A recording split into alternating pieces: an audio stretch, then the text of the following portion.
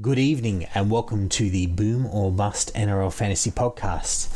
So we're into our second Team List Tuesday, coming into week 2 of the NRL. I'm your host Stuart Lord, and tonight I'm joined by Mitch Brown, who's our expert physio. Hey Mitch. Hey mate, that was an interesting week of footy. Sure was. Mitch has been plenty busy there with all the stuff going on. And Nick Lord, who is our stats guru and resident fantasy nugget. Hey, Nick. G'day, guys. How's it going? Good. And look, just before we get cracking into it, our socials were up and we've been everywhere at Boom or Bust NRL, guys. And we've crashed through from, I guess, close to 400 last time we talked to we're up to 560 Facebook likes, 670 followers, so thank you everyone who's checking out all the content that Nick and I are generating, and guys, also thank you for joining all of the leagues. Now this week in my league, Stu's Chaos Mode, congratulations to Kiwi Cookie, Damien C, mate, well done. But Mitch and Nick, apparently there's a bit of controversy in your leagues. What's happened? Yeah, we've got Trust in Gus from Chris B, who's the leader in both of our leagues.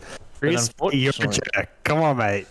He's only meant to be part of one league, so currently our standing is he's essentially ineligible for prizes, or he needs to declare whether he wants to beat up more on me or Nick, basically.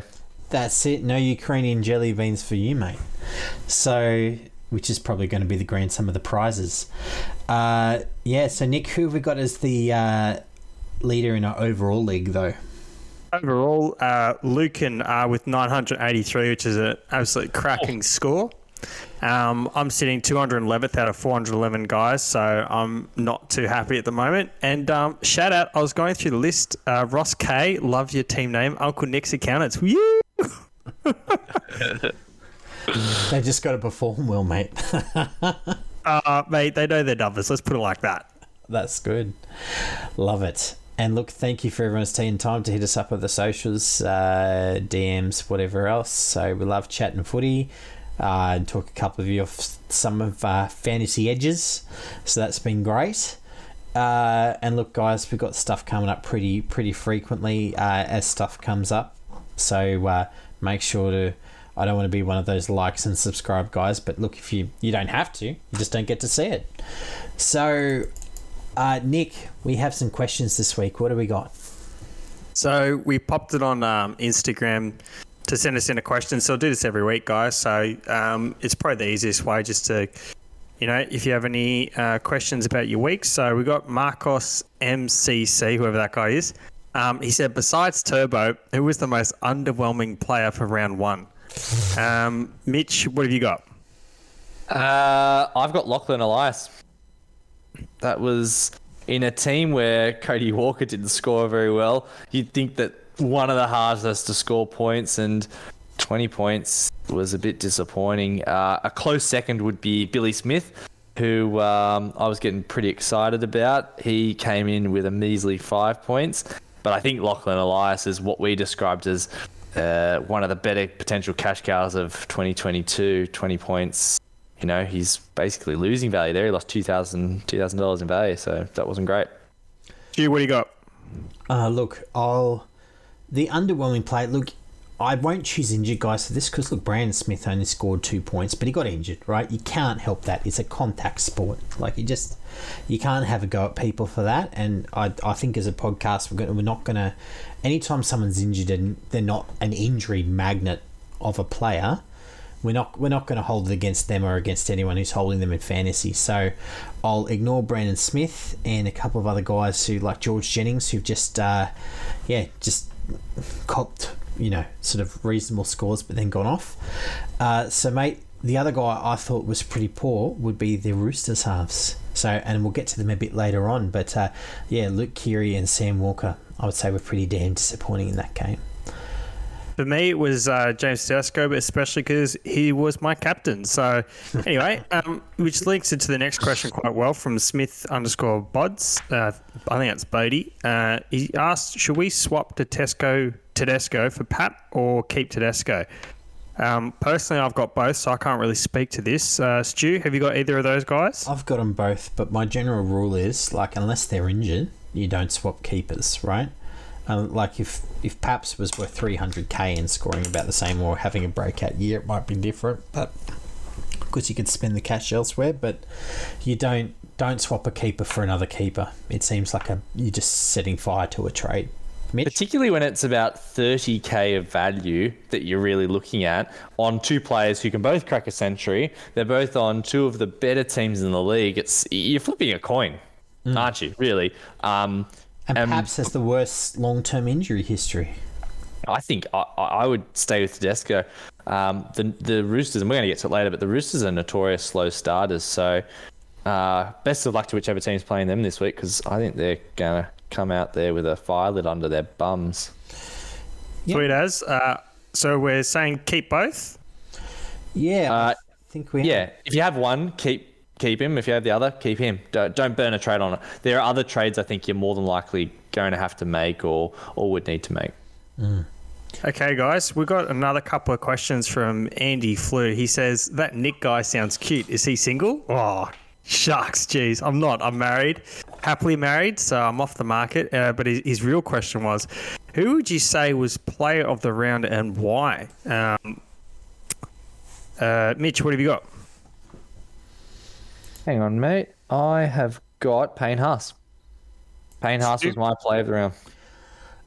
Look, as the actual player of the round, like the guy who stood up the most, yeah, it's tied for me between Payne Haas and Sean O'Sullivan, because Sean O'Sullivan really stood up for that team, and like the Panthers worried me in the trials. They didn't play like the Panthers. They didn't show any strike, any real structure. But the Panthers played exactly like the Panthers played in 2021, and they trashed. Well, we'll get to it. But Sean O'Sullivan was a huge part of that. I tell you the other thing we saw, and this is just briefly when we were predicting how high the highest score would be. I can't see how Payne Haas could have scored any more points. Like, he was doing absolutely everything for that Broncos team. I really do think that the various nerfs that they put in place this year are going to bring down the highest scoring. Like, 85 is a big bloody score this year as far as I'm concerned. That's the only way. There's like, if Payne Haas scored a try, or got a try assist or a line break. But yes, he's doing that off base stats. You can't get more base stats than that, I don't think. No, that's basically what I was saying. There's no way he can keep that pace up for 26 rounds. We said that about Cleary last year, and look what he did. And so I've got Payne Haas as well. He was our recommended captain, but you win some, you lose some. The next question is from the Nidness _2173. He says, is Elias worth waiting out a couple more weeks? Mitch, are you waiting him out? Yeah, I'll be waiting him out on a team where I don't think Cody Walker's going to take a lot of that general play role. I think at 298k, he's worth waiting at least another week or two. There are other priorities higher up, and with Schneider out with COVID, I almost have to keep him. So I would suggest, don't panic. It's a new half combination. They're working things out. They're ambushed in Brisbane. Hold the line. You? Yes, same for me as far as that goes. 100%. If nothing else, all your other cheapy halves, Billy Walters is playing at 14 this week, and Schneider's out with COVID. So, like, who else are you playing, right? So, on your bench coverage, the answer is that you're friggin' hold him. He's playing. We went from so much cheapy potential to like 3 question marks, overnight. Anyway, yeah. So look, keep him. I reckon. Nick, 100% wait him out. Definitely worth it. The upside could be a couple $100,000 if he just hits a good month or so. And Cody Walker was just pathetic. So the assumption is that if he plays better, so will Elias as well. And on to Trust Me, My Physio with Mitch. Okay, so we got quite a few injuries this week. We'll mostly run through fairly quickly the ones that aren't super fantasy pertinent. So We're starting off with Sean Russell. He has a rib fracture and pneumothorax. So pneumothorax is collapsing of the lung. It's currently listed as 8 weeks. It's a serious injury and was season-ending for Drew Hutchison. People remember that nasty sort of knee to the rib cage from Dylan Brown last year, which sort of caused a bit of drama from Trent Robinson. I would suspect he would be the 8 weeks. It was sort of complications that kept Hutchinson out when he had some internal bleeding. At 8 weeks, though, I would consider him a sell. He will come back and be pretty much the same dude once that injury's healed up. Next off the list, we've got Sean Johnson. So he's got a pec strain. That's 4 weeks out. I would be concerned about his ability to come back from that. In that, a pec strain, it's a nasty area to have any issues with as a rugby league player. It's a big muscle we use in tackling. I would say he's a sell as a physio point of view, particularly if you were silly enough to get him and roll the dice. I was surprised to open up the team lists on Tuesday and see Nick had not got him in the end, because I know he was thinking about rolling the dice on Sean Johnson. Oh, I think I was just a bit strapped for cash, so otherwise, I think I went Lomax instead of SJ over the end. So that was the heart sort of pick. Yeah, I might have died of laughter had I seen that. Deleti Wateni-Lesniak, he's fractured his thumb. I was actually having a look at the X-ray last night. It looks pretty nasty. He'll be out for 4 to 6 weeks. Generally, I would say NRL players will be more to that 4-week side. He'll play with a brace on. He'll be able to play through it. If you're looking to pick him up after he's back, that'll be fine. But again, 4 weeks is probably a sell currently. Brandon Smith, fractured hand. Now, it didn't say where, but typically it's the scaphoid in this instance, which is one of the main load-bearing joints when we fall onto the outstretched hand. It'll be 4 weeks. Once again, he'll wear a brace of some description if it's not fully right. And again, we'll be able to play through. No concern with regard to his ability to play once he returns. Really sad one here, guys. Christian Welch, who we've talked about a few times, is one of the real good guys in the NRL. He ruptured his Achilles. Like Jaden Brayley, he'll probably be that 6-month mark. He does have more of an injury history, so he may not make the return to the end of the season. If you do your math real quick, 6 months sort of gets us to the middle of September.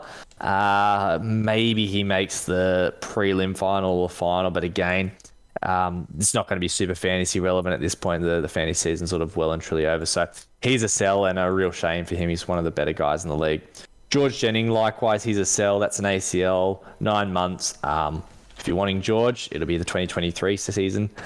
Probably the most interesting one that we're looking at today is Josh Hodgson. So he's currently listed as cartilage damage. Now, they haven't sort of identified what type of tear that is, so it's difficult for me to give you too much guidance. But at this point, they're saying he's going to be 2 weeks. What that would mean is they're not considering surgery and they're looking for more of a conservative rehab. My sense is he will receive some sort of cortisone injection and likely they'll drain some of the fluid in the area. And then at that point, they're hoping he can sort of recondition and rebuild pretty quickly. It is a bit of a concern with Josh because he has had that previous ACL injury where I believe there was some meniscal irritation and tearing that had gone on there. The question for us right now is, even if he does come back at 2 weeks, will he be the same Josh Hodgson? And at this point, particularly when we consider that I believe Tom Starling plays better with Jack White, and it certainly appeared that way once it occurred. Jack really enjoys sort of having that line straightened up for his running game. Is that if Josh Hodgson can't run as well as he might normally, which I don't think will be the case, will Ricky bring him back in based on this cartilage issue? The other thing I would say is there is the potential that he sort of gets a week and a half down the track and it's not looking great, and then they have to put him into surgery. And we know with Jamal Fogarty, that can range anywhere from sort of 12 to 16 weeks. So something to consider there. If you're looking at Starling, might be worth a risk. You might get 2 or 3 weeks and potentially Josh Hodgson might not even get the starting role back. Aaron Woods, so he's a hamstring. They haven't listed the grading.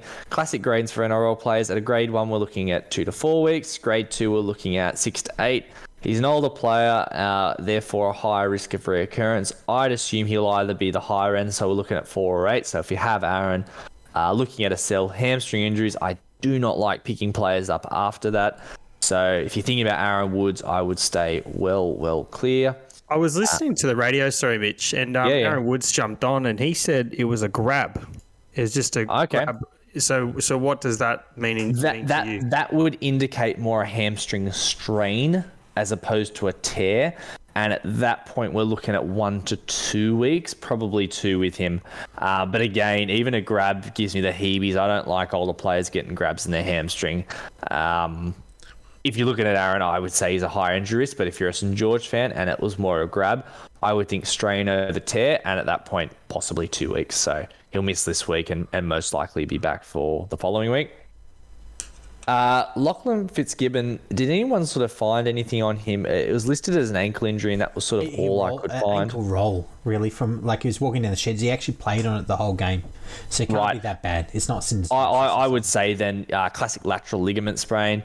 I'm surprised in that situation he's not playing this week. If that's the case and he was able to play through it, most likely we'll be back next week. He's listed, so yep. Oh, beautiful. There you go. So it's one of those things that NRL boys can play on fairly high grading, so that they're the next one's the most interesting one for me, I reckon, Mitch, and for a lot of fantasy coaches. Yep. So Moses Leota, nasty one, guys. Fractured glenoid. It's a really rare injury, and in fact, in my time as a physio, I've only ever seen one. It requires 6 weeks in a sling and then at least 3 to 4 weeks of reconditioning, because you're imagining he's sitting in that sling. He can do very, very mild exercises, but the man's going to lose a bit of bulk. I know he's a big guy, but he's going to have one big arm, one small arm. As a result of returning lighter, he will see a bit of a drop in performance, and he'll probably come in off the bench the first 2 to 3 weeks.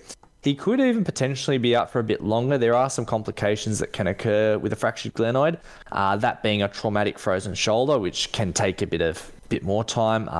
That can range anywhere from sort of 6 to 12 weeks and even up to 6 months. At an NRL level, I would suspect they'll be able to avoid that, but I have seen it occur. But things do happen. So for Moses Leota, I would say at least 10 weeks, possibly 12. And looking for him to be coming off the bench and not the same guy. So the incumbent, Spencer Lino, is probably going to get a bit of time on the field. Billy Smith, concussion. He's listed this week. Wouldn't worry about him. And then Viliama Valea is MCL, and he's going to be 3 to 4 weeks with that one. I just chucked him in at the end there, Mitch. I know, because I own him. Bit of a shame. All right.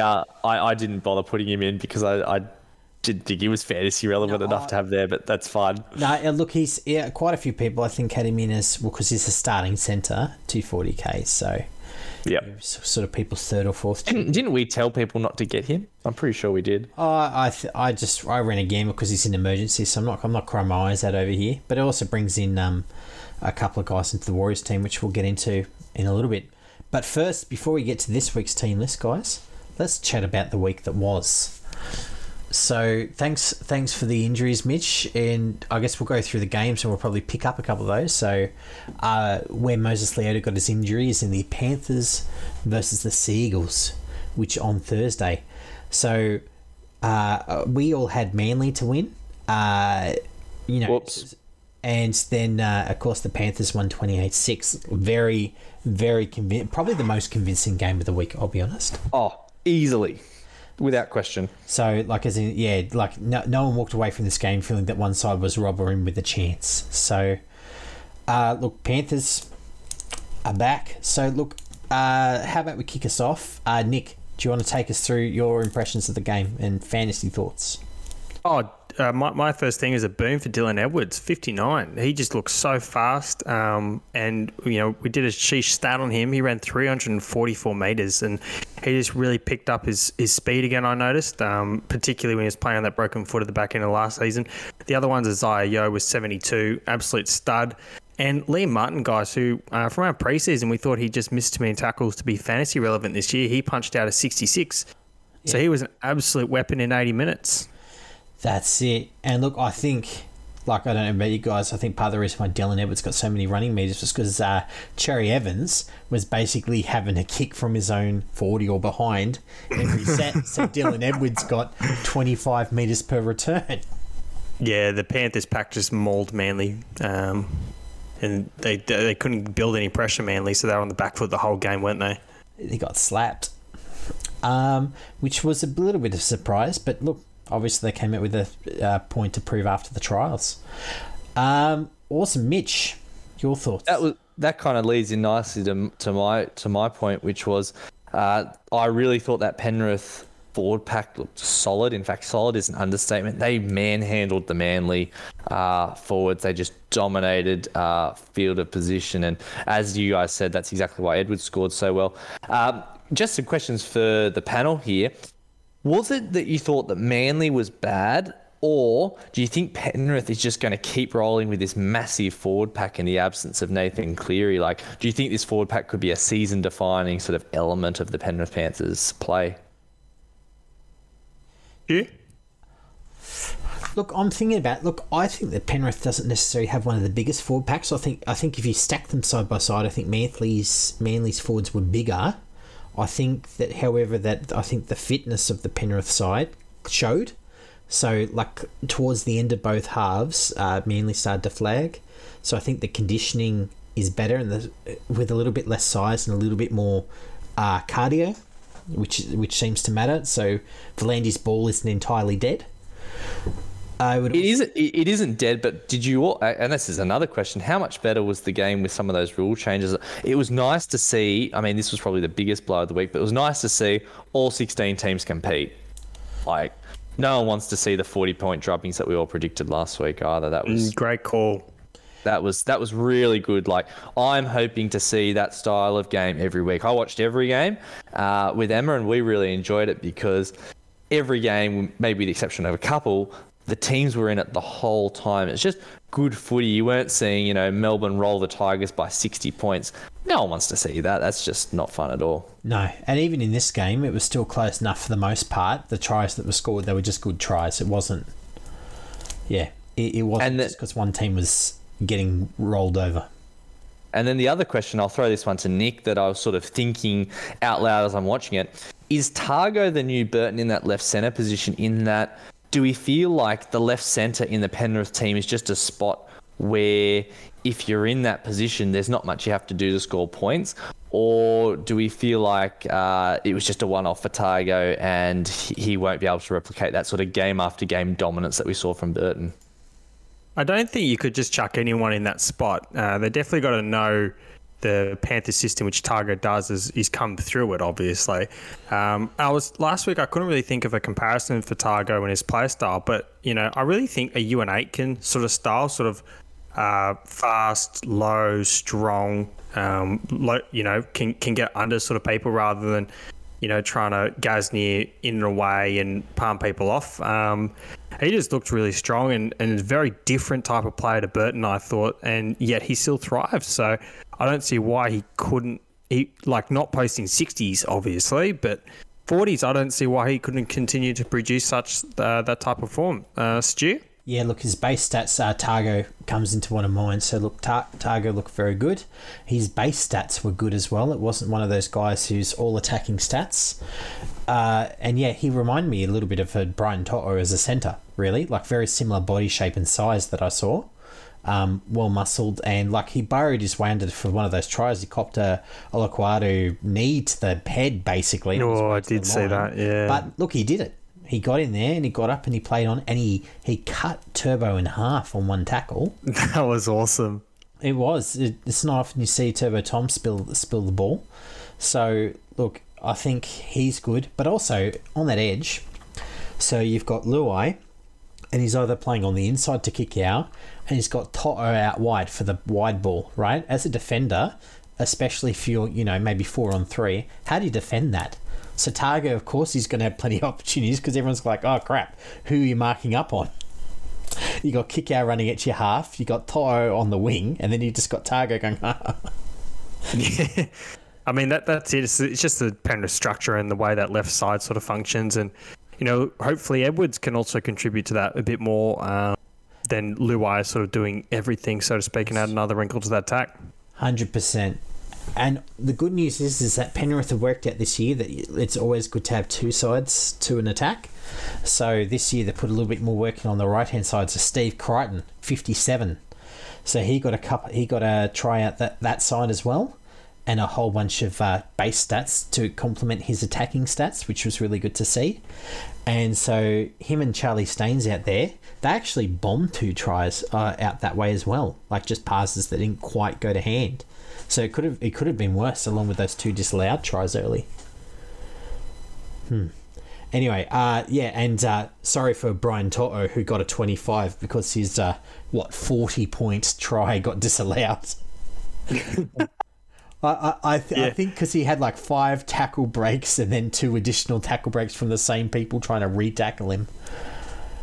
Yeah, there was a few obstruction calls over the weekend. It just sort of made you scratch your head a little bit if it actually made any difference. But they're just trying to make something that's grey, black, and white. And anyway, that's true. And we'll come to that later. Like the other one that came to mind was that play the ball penalties came back this weekend too. Apparently, they've been to coaching school in the off season. So look, guys, I'm very high on Targo and Crichton. Everyone got a good run. I had Leniu as a trap, but now he's the starting forward. So as we get to Teamless Tuesday, so he's probably not a trap anymore. You lucked into that one. And we talked about Sean O'Sullivan. He played the Cleary role in the team, and he did it well. And he topped the team this week for 76 points. So guys, let's flip to the other side there. Nick, lead us away. Seagulls fantasy. What happened there? Yeah, there's heaps happening, but sort of things I noticed was Olaquatu really stood up in a beaten pack, but he only registered 32. He had 6 missed tackles, so he really could have registered something in the mid-40s if he just didn't try and put on so many hits. DC's kicking game, he scored a 63. He put in 550 kick metres, guys, which is, I think, the highest of the round, because he was on the back foot the whole time. And Gerbo 56 in 80 minutes with 56 tackles. So, they ran at him all day and he turned up. That's sort of my main takeaways to you. Turbo didn't quite leave second gear. It looks like the Penrith sorted him out. They were very vocal about where he was and making sure that he couldn't get any space either through the ruck or on the edges. So, guys, I guess, does this mean the end for Turbo Toma, or is it just that Penrith are a very good defensive team? Mitch, what do you reckon? My thoughts on it were watching it. It's something that I've been mulling over since the first round of the finals, and I know we all watched it together, I believe, is that Turbo has not had the same impact since that Melbourne Seagulls game, when Melbourne really just shut him out of the game. It was the sort of game I thought that the Eagles could really contend if he got going. And then since then, he's come up against some pretty heavy opposition, but he hasn't been the same player. And the real takeaway is, I would say, 2 things. Number one, my feeling is that Melbourne has laid a bit of a blueprint to shut Turbo down. And that top teams with top defenses are going to be able to execute it. Now, I think we'll continue to see Turbo dominate those lesser teams. So particularly when Manly get to a softer schedule, I'd be looking to jump on him because I think he'll still cut them to shreds. But as soon as that Manly sort of lineup, or rather the teams they're playing, comes back in, I'd be getting right out of him, because it really looks like all they're doing is take out Turbo and we've got this, and it worked. Manly just didn't seem to have anything outside of what he can give them out the backfield. So it'll be quite interesting to see how it unfolds. But my sense is that thing with Manly where they can't beat 4 teams, that's just going to, top 4 teams rather, that's just going to be exacerbated. No, fair enough. Look, the other thing that I had there, like obviously DC, but Bullimore. Did any of you guys have Bullimore, Nick? Yeah, buddy. Mitch? Yep, sure did, mate. Yeah, look, we all got on there because the DPP at that price point is nice. So 48 points, and yes, he jagged the only try and got a few run meters of that. But even if he didn't, a 40 would have been nice. So yeah, 48 points, and that really kickstarts his price rise. So look, Bullimore is a guy who would say he's not essential to get on because Schuster is due back at some point, but he'll be nice to get on. So we'll see how that goes. Mitch, did you have anything else? No, mate. They were really my only thoughts, because I thought what's happening with Turbo has such an impact on this Manly team that if you don't have a good sense of what's happening there and how it's going to affect it, it sort of flows onto everyone, maybe with the exception of DCE. So for Manly, it's what are they going to do with Turbo? They're going to have to work out ways to sort of insert him differently and find a way around that Melbourne first week of final blueprint, because his last 4 games since then haven't been great, or his last 3. True. I think Josh Schuster may help that, because Olaquatu is a great second rower, but he's very much just on the run and be big side, whereas Schuster, he's got a real nice set of hands to him as well, so he can do a bit of playmaking on an edge, which is hard to defend against. So hopefully when he gets back, they might add another dimension, which leads me to say maybe don't get him Bullemore, because Schuster will get that roll back for sure. 100%. If you missed him, I think you might have just missed him. Yeah, that's true. The train has departed. Next up, Friday night game, the early game, Raiders versus Sharks. Game which seesawed a bit on this one. It was a very even match, a bit scrappy, like first rounds are. You're kind of a bit disappointed, but that's all right. So we had the Sharks all the win, and of course the Raiders won 24-19. So to keep off our predictions, geez, I'm glad I didn't enter the fantasy comp this year. At work, I would have looked like a flog. I've got a podcast and I can't predict a friggin' win. So Mitch, take us away. What did you think about this game? First off, I thought that winning the first sandwich bet of the year was pretty darn tasty. So I never said... Was it overall? I thought it was overall. No, it was round 1. We said... Was it? Yep. I'll take back and listen. I'll go back and listening. Yeah, you can go back and listen. I'll take a chicken, lettuce, and mayo sandwich, mate. So you can send that through by Uber Eats whenever you like. Ale Australia post it to you, mate. Doesn't matter. It'll taste just as good. My major thought was I thought the Raiders' attack was quite clunky, which was to be expected given that Schneider had sort of been inserted late. The other thing I thought, and this sort of leads me to what I was saying earlier with the Hodgson injuries, I thought Jack Whiten looked way better once Tom Starling was in the hooker role. And it's something, guys, that should be harped on a bit more is Starling was the hooker when Whiten went on his Dally M march. So I really just wonder if Starling, I can't do it in my own team this week, but if Starling will be worth getting on sort of mid to long term. Like, at what point is Ricky going to clue in that if he wants to play Whiten at 5'8", Starling needs to be the hooker? I keep saying Hodgson's a very lateral hooker, whereas Starling really likes to get that line going forward and going straight and allows Whiten to run that direct sort of line of attack. It'll be really interesting to see if he finally catches on to that and puts Whiten in a position to succeed, because Whiten looked like 2020 Whiten for at least 50 minutes of that game. So is Whiten a buy in your book? Whiten is not a buy in my book, but I enjoyed watching him play. Interesting. Nick, your thoughts? My boy, Hudson Young, 58 points. I just thought he was absolutely everywhere. And for the match-winning try, like, I've watched him play like 3 or 4 times. What he does, he gets the ball, I think, from... I can't remember who he received the ball from. Oh, it's from Whiten. So Whiten gives it to him. He then shapes for the wraparound to Whiten. So he's looking out the back, but he goes short ball into Tomoko, right? And then he then backs it up through the inside and scores the match-winning try. So I was just super impressed with Hudson Young. I did not think he had that in him. I just thought it was like a, barnstorming edge or lock or just an absolute athlete. But to see that sort of footy that he displayed, I was super impressed. The only problem is he's about 700k. So that's my big takeaway from that from the Raiders side of things. Yep. And as for me, look, obviously the Hodgson injury scored a 2. I'm guessing more probably for draft players. I don't think too many people in Classic had him there. And of course, I feel like that a lot of people will actually get burned, as we did last year with the Starling play. Everyone thought, Starling will get the role. Starling's a better player. Starling this, Starling that. And then he ended up, Hodgson comes back in. Ricky likes him. So, Yeah, you're quite right. I just don't understand it, though. I cannot understand it. Oh, look, not sure. But it's also possibly because Starling, if you rely on him, he has a tendency to get in trouble with the police.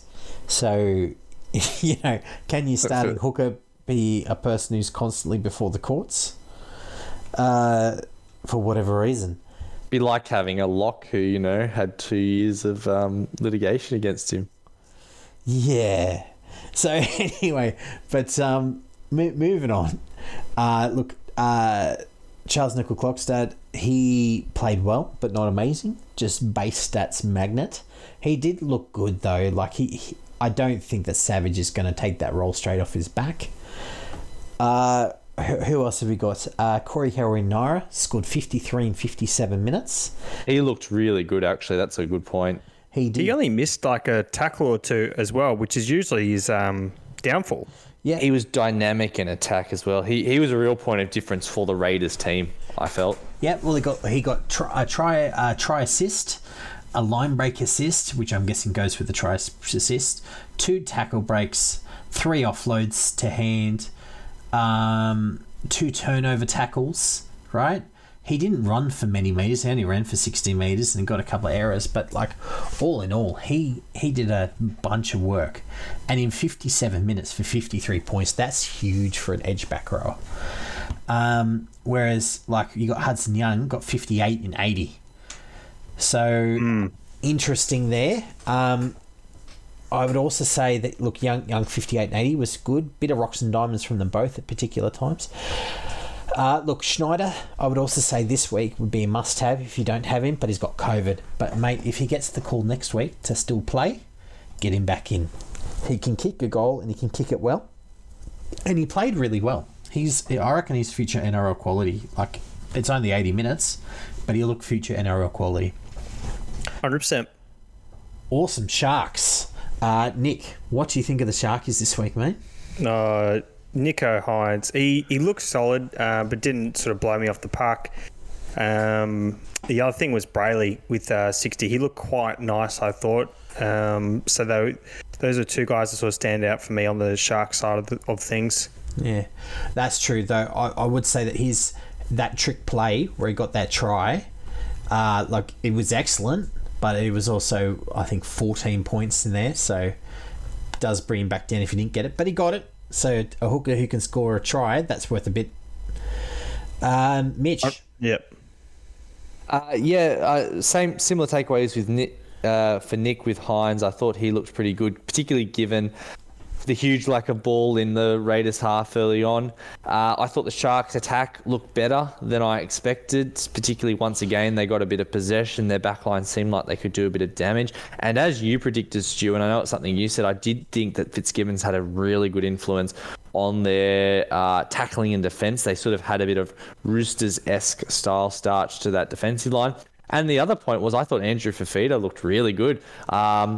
He has continued to hold the 17 spot. It'll be interesting to see if he can keep that up. But he brought a real energy to the field, and certainly when he came off the bench, there was a real punch up the middle of that field. And, there are a few heated moments, but he brought that Fafita vibe that we sort of are used to. So I thought he looked much, much better than I predicted anyway. 27 points, 25 minutes. That's a pretty good run, right? Yeah, it's a great PPM. I would. I'd also say, at this point, that Hines did look really good. In a team that I don't think they had a tackle in the opposition 20 for the first 43 minutes or something like that. It was an enormous length of time before the Sharks really got going. So I think that Hines for 53 was probably the best of the keeper halves. Keeper wing fullbacks this week. Finucane. Interesting. 56, which is something where we're not used to him at Melbourne. In 60, didn't see that at all. Yeah. So he just, here we go, 45 tackles. Oh, boy. Hold on. Here we go. Wow. 45 tackles, 1 turnover tackle, 92 metres, one penalty conceded. That's it. No missed tackles. That's workmanlike, isn't it? Really? Yeah, it's a captain's knock, that's for sure. 100%. So look, Finucane, I'm not saying buy him because I don't think he can, but if he's on the waiver list in your draft league, go for it. And just keep an eye on it. He might, if he keeps it up, 56 is a real score. Look for feeder, I've got their back line. This was the big one for me. Is that Ramian, Militalo, and Katoa. They all had shockers of a game, not just for fantasy, but I think if they play better, Sharks would have won this game. They did not play well. Sharks should have won this game. Yeah, they kind of gave it away with some boneheaded moves here. Shout out to Will Kennedy, who looked good, but he only got 24 points, but did look decent. I'd also say there's no urgent bias in this team at all. So I don't look at the Sharks team and go, do any of you want to own any Sharks apart from Hines? No, that's why I don't. Yeah. Well, not even your boy Moylan, Mitch. I actually thought he had a few good minutes in there, but there were some serious rocks in there as well. Mm. Yeah, I want Ramian at some point. He looked healthier than he had in a long time. I want Ramian at some point, but not at 550k, which he is this week. True. Well, he's going to drop in value after that 15-point effort he had on Friday. I will say, Teague Wilton, right, did look good. 68 points, 1 try, 32 tackles, 104 metres gained. But, can you see, unless Wade Graham goes down with a long-term injury, I don't think you can own Teague Wilton at 519k. So let's move on. Broncos versus Souths. So we had the Rabbits. I had the Rabbits by 12. Nick had the Rabbits by 16. Mitch split the difference. Rabbits by 14. So of course the Broncos won 11-4. So guys, Nick, this game for you, Broncos. How'd they go? They did well for me because I actually put the Raiders and Broncos in a multi despite tipping against them. God, I was annoyed with you when I saw that. Is that going to pay for my sandwich? Yeah, they paid 8-1 or something like that if you got on it. So congrats to those who did. It is going to pay for it. From a fantasy point of view, Payton Haas, absolute stud. And whilst we recommended him as our captain choice of the week, I didn't. So big regrets. But, I spent all that time making the graphic. I had plenty of opportunity to pick him as my captain. I didn't, so I'm a knob. Anyway, the other thing, Selwyn Cobbo, he was bloody awesome, I thought, with 34. 176 metres gained, and he was just everywhere. And he missed 6 tackles. So some huge upside there.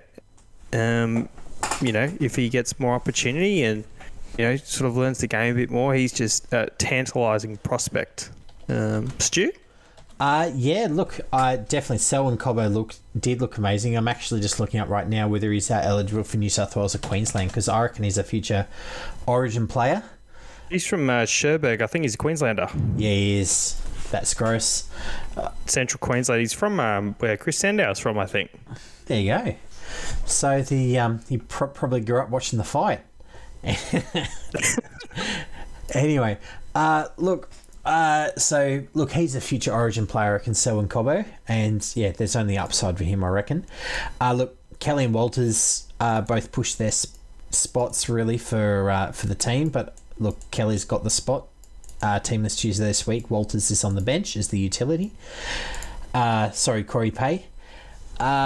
Stags and Herbie Farnsworth did have issues out wide. So 20 points for Stags, Herbie with 18. So they're both worth keeping an eye on because they will start dropping serious coins starting next week. And I wrote this before Teamless Tuesday. Turpin with the 57. Does he beat Corey Pay? The answer is yes.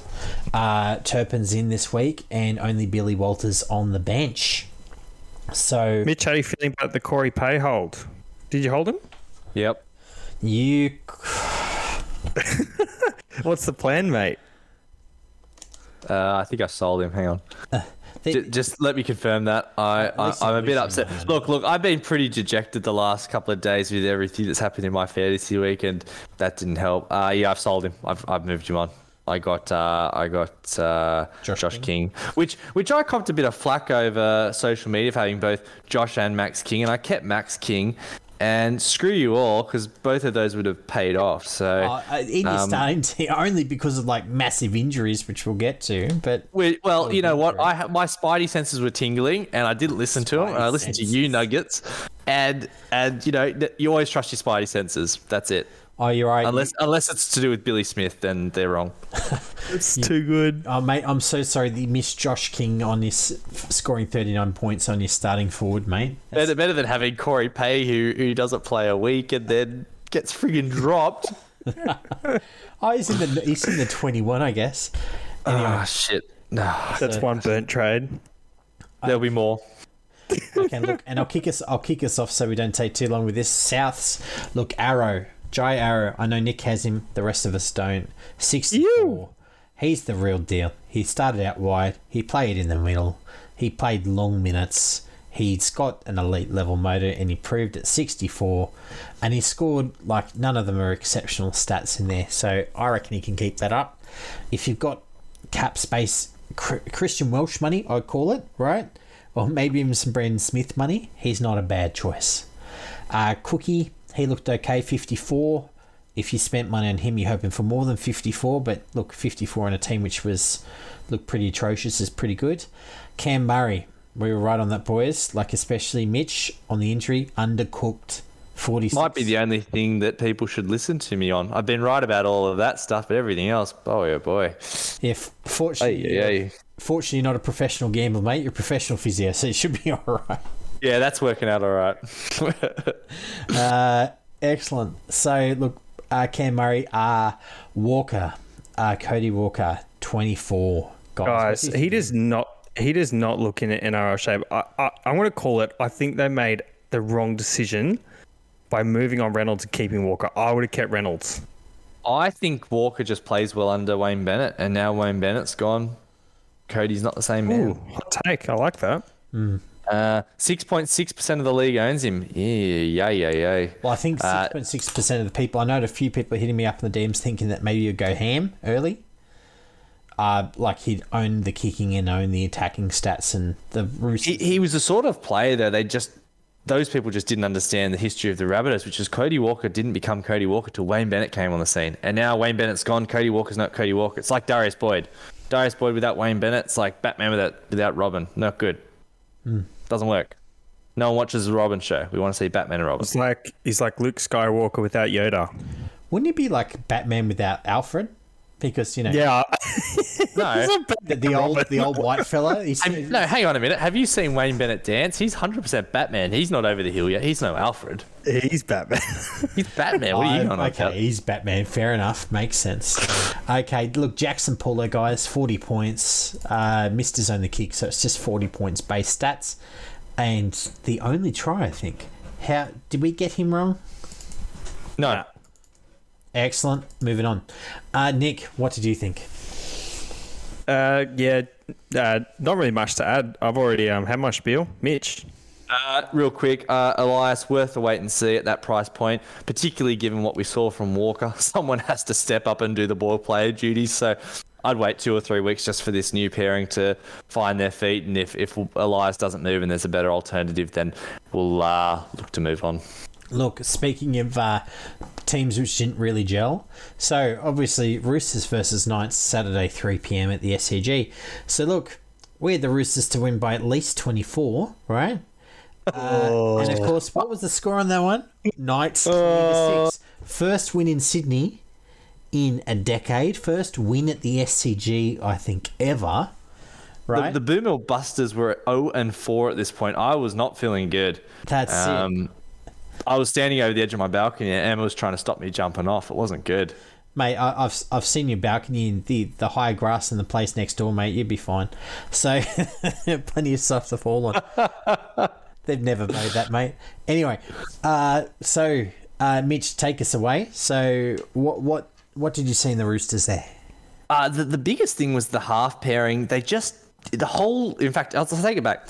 The whole Roosters attack looked discombobulated, and it really started with the halves of Walker and Keary. They really just looked like they hadn't played together. Now, I'm not sure what they were doing in the off-season, but it certainly felt like they hadn't done as many reps as they might have liked.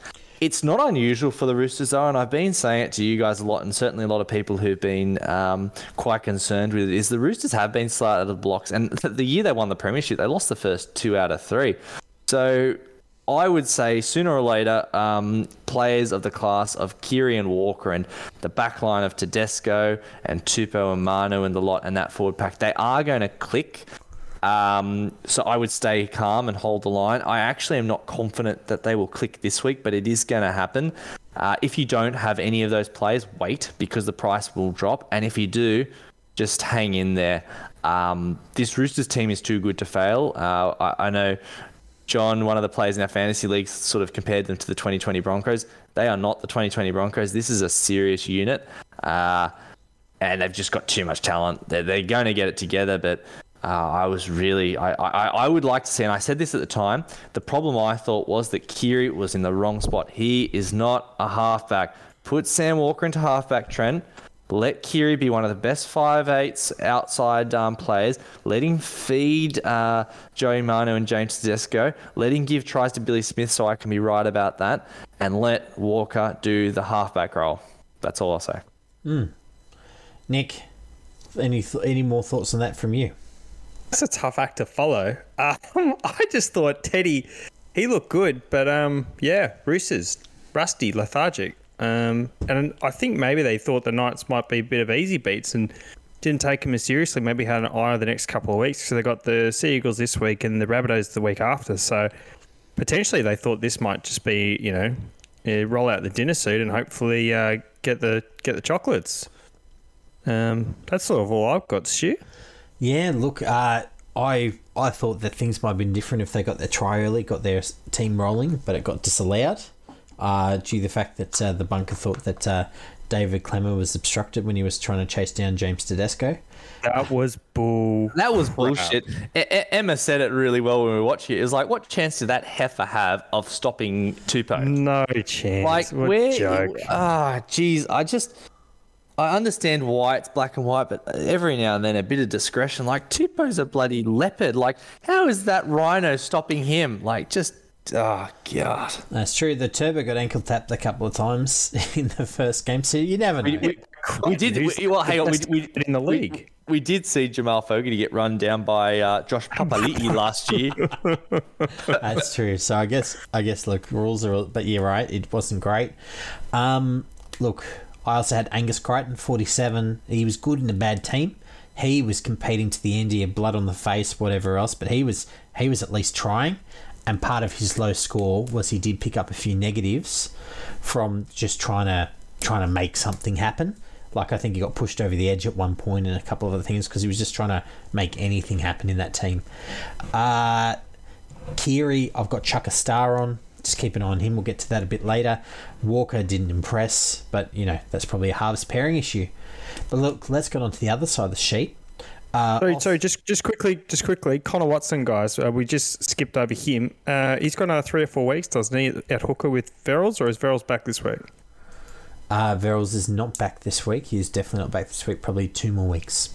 Connor Watson with the 51 for the top scorer for the Roosters this week. So definitely one to keep an eye on, I think. But 652k. So he definitely got through a whole bunch of work. 53 tackles, only missed 1. So I think definitely an interesting option. Hold him if you've already got him.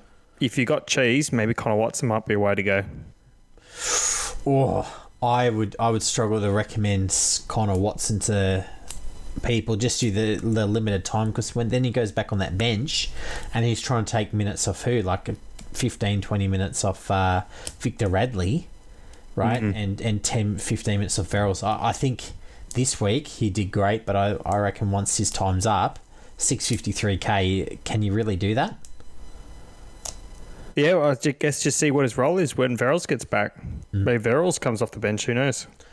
That's true. Well, look... Trent Robinson hasn't shown a big liking to Sam Verrills for whatever reason. I wouldn't be surprised if Watson got the starting role. It could be. Well, I'll put you this way. Verrills, they're definitely not keeping him next year because... That's what I mean. Joining. So, if you want to go to casino, I don't think Nick's necessarily wrong. I think it's an interesting take. I won't be doing it, but I don't disagree with it. fair enough. So look, let's flip to the Knights side of the roster. Look, Gagai top scored for this one, 78. Got a try. Did anyone see that coming? Like, seriously? No. Look, Gagai's a good player, so we know that he's got a lot of points in him. But yeah, he did get gifted a try in this one, off a kick. Oh yeah, that's right. Yeah. So, but look, he also just put a number on Billy Smith. So that's the other thing about Billy Smith. He came up against Dane Gagai, who's an Origin level centre, right, on his first game back, like 4 games in 4 years. Good luck, mate. Now you got Dane Gagai. So, look, Fitzgibbon 70 after rolling his ankle before he came on, and for Frizzell 67. Both look good. Apologies, Fitzgibbon. You know, maybe you're employed for more than who your father-in-law is. Yeah, he killed it. He was so good. I reckon he's been listening to this podcast and he thought, I'm going to get up Stuart Lord. And he did. Yeah, that's it. Look, another guy who's not on our 2 to the moon list but probably should be, Chris Randall, 59 points in 60. Everyone's already on him. Everyone's already on him, but I'm saying if you're not, if for some reason you're like, I've already What's got the percentage ownership? I'm going to have a quick look. Hang on. 41. What are the other 59% of is 59% of fantasy doing auto select? Oh god. I think 59% of fantasy is probably like, you know, people's mums and housemates and whatever else to make up leagues. So yeah, if you're not on Chris Randall and you listen to the podcast, the first trade you should be doing is getting Chris Randall in. 59 points, 63 minutes, guaranteed starting hooker unless he dies. Yeah, shout out to those who didn't like him so much. Yeah. Nuggets. Man, looked all right. 45 points. Hold on him. Don't get upset. He had an HIA in there. And then what about that hit on JWH? That was sick. Mate, his tackling technique's good. I think lock is the position for him. That's the best he's looked in all the years I've been watching him play at Melbourne, St George, and now Newcastle. He's really, I think, found a home at lock. He looks good with ball in hand, and I think in the other ones he struggled to get consistent ball. So in this one, it looks like he got his hands in a lot, and he's quick enough to be able to step around the big boys. And just what I would call poke the nose through, which means is that now the next hit up is hitting a flat defence. They're not rushing up. So that adds a lot of punch to that team. I reckon man will get plenty of minutes. Look, Ponga got a 50. That's the last one for me. I wouldn't get super excited, but then again, he didn't score a million attacking points either.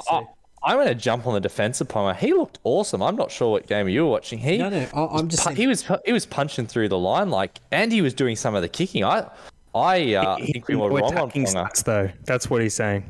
Yeah. He was. I think he's super spicy at the moment. I really do. Oh, look, compared to some of the if you were looking to get off Teddy and you said I was going to get Ponga, I wouldn't hate that. I don't hate that either. Yeah. Ponga looks back to 2020 form. I thought he was undercooked last year, and I made a big point of it in the Knights podcast. He looked beefy, he looked fast, he was poking. Speaking of poking his nose, every time he got the ball, he poked his nose through. In fact, there was one bit there where he threw a little pop-up ball to, put it down. It was real ugly. It would have been a try. I couldn't tell you who, but he looked awesome. I think he's going to be really good. We'll keep really going, Mitch. So you got that there. What else have you got? That was really it, mate. I think you covered all the other stuff. The main point for me was Ponga. I think we might have underestimated him a little bit. He really is the heart and soul of this Knights team, though. If he's not rolling or he's not happy, they're not the same team. So next year they're in real trouble when he leaves to join another team. Yeah, I feel bad for those Newcastle fans who've put all their eggs in that basket. Yeah. Nick. Clifford, we were big on him pre-season, especially through the trials. He absolutely killed it with the 63. He bagged a try through the middle there. Absolute gun. The other one, Dominic Young, we hear he's very quick. He is actually very quick. We found out on this week, and he was pretty decent in defence too. He saved a try as well. 404k is a DPP, very tempting option, though his job security isn't so great. So that's all I got. Easy. And look, let's move on to I think the one game we got right this weekend, Warriors versus Dragons. So we had the Dragons by 14, by 8, and by 8. So I think I came closest with this one. Dragons by 14 because they actually won by 12, 28-16. So, Mitch, thoughts on the Dragons without taking 17 hours? I'm going to need a bit of time with this one because I love it when the Dragons start with a win. They're notorious losers in the first game of the year. Jack DeBellin looked back to pre-suspension fitness. He certainly looked a bit leaner. His step looked great. He was punching through the line. It was yet to reflect in fantasy, but he is one of the bigger chucker star players of the week. Amon, as we predicted, not having as many points as expected. Hunt really seemed to take care of a lot of the playmaking duties. Again, I think if the Dragons were to get hot, maybe you could pick him up. As I've made the sort of comparison before, he's a poor man's Benji Marshall. So, if you want to roll the dice there, sure, but I'll be sticking clear just for a little bit. If, like me, you had Hunt, stay calm. He could have easily had 50 points. He had 2 boneheaded errors. He had a couple of silly missed tackles, and he had a try denied and a try assist denied. It would have easily been over 50. He looked the goods, and when he was rolling and hitting the line, I thought the Dragons looked really, really good. So they're kind of the main thoughts for me. Probably the other one was Sloan. Looks like as the season goes on, he's going to become more and more damaging. But again, he's not a pickup at this point. He's just a chucker star and see if he starts to get a bit hot. Nick, any more thoughts from you? No, just the right edge with Lomax and Ravalawa. They looked on fire, in my opinion. Just to expand on Jack DeBellin as well, when he went off, Dragons just didn't look good. So I dare say Jack will be getting small minutes. He played, I'm just finding it now, 51 minutes. So yeah, once he cranks it up to 60, 65 minutes, I think the Dragons will go even better again. Stu, what do you have? Nick, just to interject, when he was playing really well in that 2018 season, is that right? 2018? Yep. Was he playing 80-minute games that year, or was it still sort of mid-60s, high 70s? He was mid-60s still, yeah. Yeah, that's where he needs to be. They're a different team with him on the field. Yeah, he said. Anyway, sorry, over to you, Stu. No, all good. Sloan did look good. Amon, look, I wouldn't say he's a panic sell, guys. The Dragons, this game was a real sloppy game. There were a lot of points scored, but there's so much spilt ball, which means there were not a lot of end-of-set plays or decent time for Amon to get good ball. So his chance for attacking stats, attacking kicks, line raids, he just didn't get as many because the Dragons didn't complete very well. Neither did the Warriors, which is why they lost, but it makes it even worse. Andrew McCullough, basically, if you had him, guys, 18 points, 48 minutes. No one saw that coming, eh? Yeah. That's a real worry. You know what the bigger worry is Moses Mbai looked better at the hooker roll. That's the bigger worry. Right. Yeah, he looked very dynamic, didn't he? Okay, talking about Jack DeBellin going off from the team dropping, which I 100% agree with. I think that's the best take of the whole game, is that the attack then sort of picked up as soon as Mbai came on into that hooker role. He was really good. Well, that's why I think McCullough didn't come back on, was because Mbai was just playing real well. So yeah, he killed it. Yeah, Mbai was an absolute star, I thought. And if you're willing to go to the casino, he might be worth a dice in a week or two if he can secure a starting spot. Interesting. And it just makes the Dragons a little bit light on at the middle, so I don't think they'll do it. Yeah, and look, there's also Sullivan who could also come back to look at that hooker role as well. He played a bit of that last year. So they're similar players, aren't they? Yeah, so look out. It could be an anomaly for Andrew McCullough, but 18 is a concern, either for fantasy or for draft if you picked him up. Yeah, you got to sell out of that, right? Well, look, either that or you know that you're going to hold him because he will drop so much cash next week. So his break-even's enormous. Okay, so look, let's move to the other side of the scale. Let's move back up to the Warriors. Now, look, Vilea, who I'm on and you guys were not, got 7. Unfortunately, he was he was marking up on a real tough side out there. So, and Barry got 28. So he does look good. He's got beautiful tackle technique. So, but Vilea is out with the MCL for 4 weeks, so he's a solid sell. Aitken and Katoa, 56 points and 59. So on the edges there, that's a great edge pairing to own. They passed the eye test as well, didn't they? Yep. I've got them both now. Now, 100%. The only worry about Katoa is that he was playing well outside of SJ, and of course SJ is out for 4 weeks. So, ooh, that hurts. Yeah, so that's why I'm reconsidering Katoa, right? Whereas Aitken, like he just doesn't pass the ball. So the ball goes out the way, he takes it and he runs. I'm not gonna lie, I chuckled every single time he did that. Poor Rocco Berry just. He's only getting defensive stats. It's why I didn't get Rocco Berry. That's exactly why I didn't get him. Same. Yeah, me too. I was like, every build I had him in, I'd sit there and go, I just can't. It doesn't make sense to have Aiken and Berry, so I had to get rid of Berry. That's true, because Aiken's so quality, like as far as his just ball hogginess. So. I wonder if there's a stat for that somewhere. On the plus side, Aitken, a very interesting thing here for his 56 points, 40 tackles, 4 tackle breaks. Wow. 1 missed tackle, 1 offload, 104 metres. So, look. It's stable. Yeah, he played 80 minutes and he played it like a second rower, not like a centre filling in. So that's really good to see. Apart from that, Aiden Fanua-Blake for I'm trying to keep the fantasy relevancy with this one. 47, so he got about as big a minutes as you could expect because Lodge wasn't there this week, etc., etc. 47, bit of a scrappy game, so nothing to worry about. But I'm not sure I'm seeing the upside of owning Aiden Fanua-Blake. Josh Curran, however, as much as we poo-pooed him in the early season, he then cracks out a big score. So. Whoops. Yeah, that was a bit ugly. Did you guys see that one coming? No, but he looked really good. Mate, I got him in draft and I was like, oh, sick. 72. That's right. So 72, didn't even play the whole game.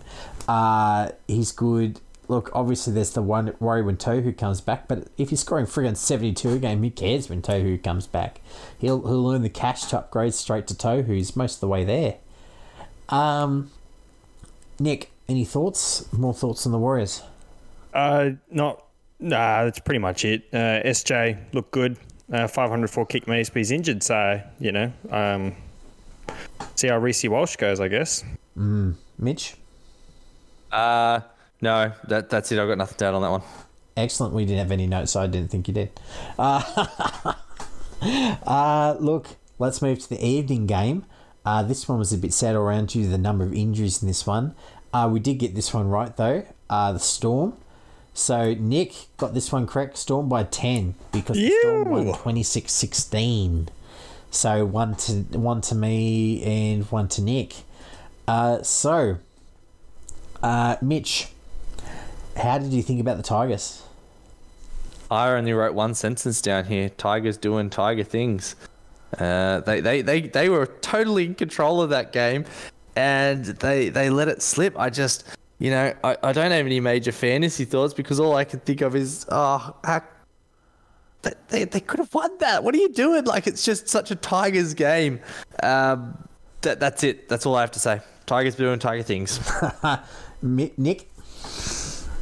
Yeah, I mean, the people that stood out to me weren't fantasy relevant. So Cameron Mallow with 2 tries and 36 fantasy points is a bit disappointing. And then Jackson Hastings, who looked very dynamic in my opinion, only posted a 22. So their fantasy relevancy didn't really translate. Going through Luke Brooks with 57 and Tyrone Peachey with 57, I didn't really notice them nearly as much as the 2 players I just mentioned. So, Stu, what are your takes? Yeah, look, Brooks did look decent with that 57. That kick for Mamalo in the air, that was pinpoint.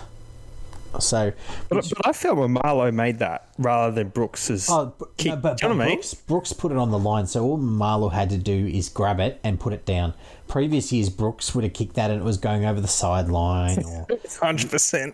Or too short, so the other guy gets it and intercepts and runs 40 metres, and passes off to someone to score or something. This time it was in a competing spot, and Mamalo, he's a try magnet. He just likes scoring. Yeah, he just doesn't convert to fantasy, really. No, shame, unfortunately. But actually, just one thing while I remember about it, about halves, because I think about Luke Brooks. Clifford I did want to mention that for the Knights while I'm thinking about it. Geez, it looked like Andrew Johns had an effect on that friggin' team, especially for Clifford. Like, did you not? Yeah, that's a good point. Yes, I did. He, Jake Clifford particularly. Yep, spot on. Yeah. Really good point. I said earlier that we picked him and none of us actually took him, even though we loved him in the trials. I'm seriously trying to work out how to get him without selling Angus Crichton. And I'm not going to sell Angus Crichton, but, you know. Anyway, moving on.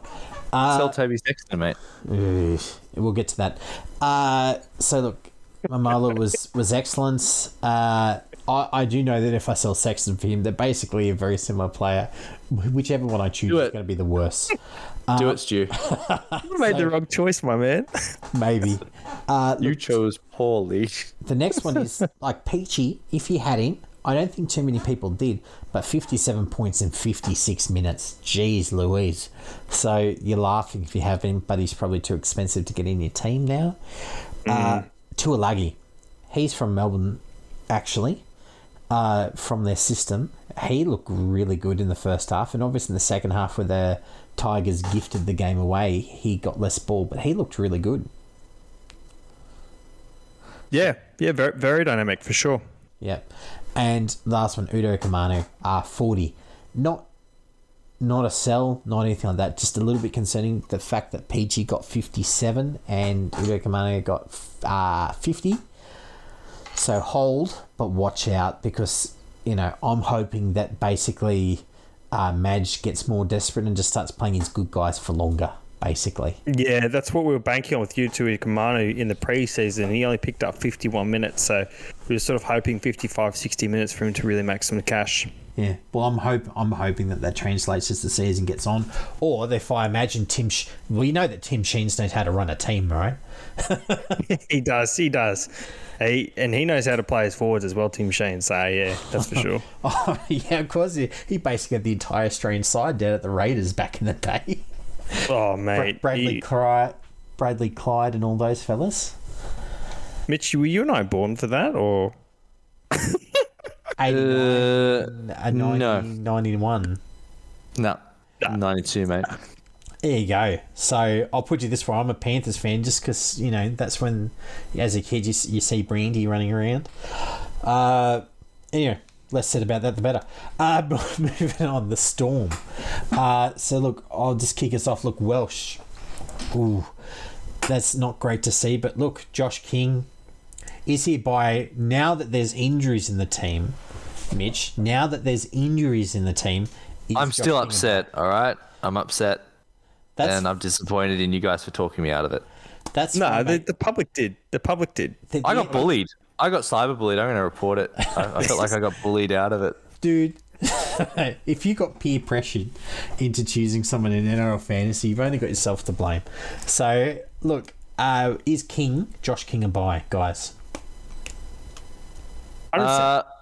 Well, okay. I've got down here that I think he's still a bit of a casino sort of style player because there have been whispers that Tarek Sims could head down to Melbourne. So he doesn't have 100% job security. Certainly the next week or two he does, but there's something going on in that Dragons unit with Sims. And, you know, there's been talk of a calf and there's been whispers of this possible move. It's not impossible that Sims could head down to Melbourne. And he really fits that Melbourne build. A bit of late news on that. One of the NRL journalists came out and said that Storm only have 100K, though, left this year.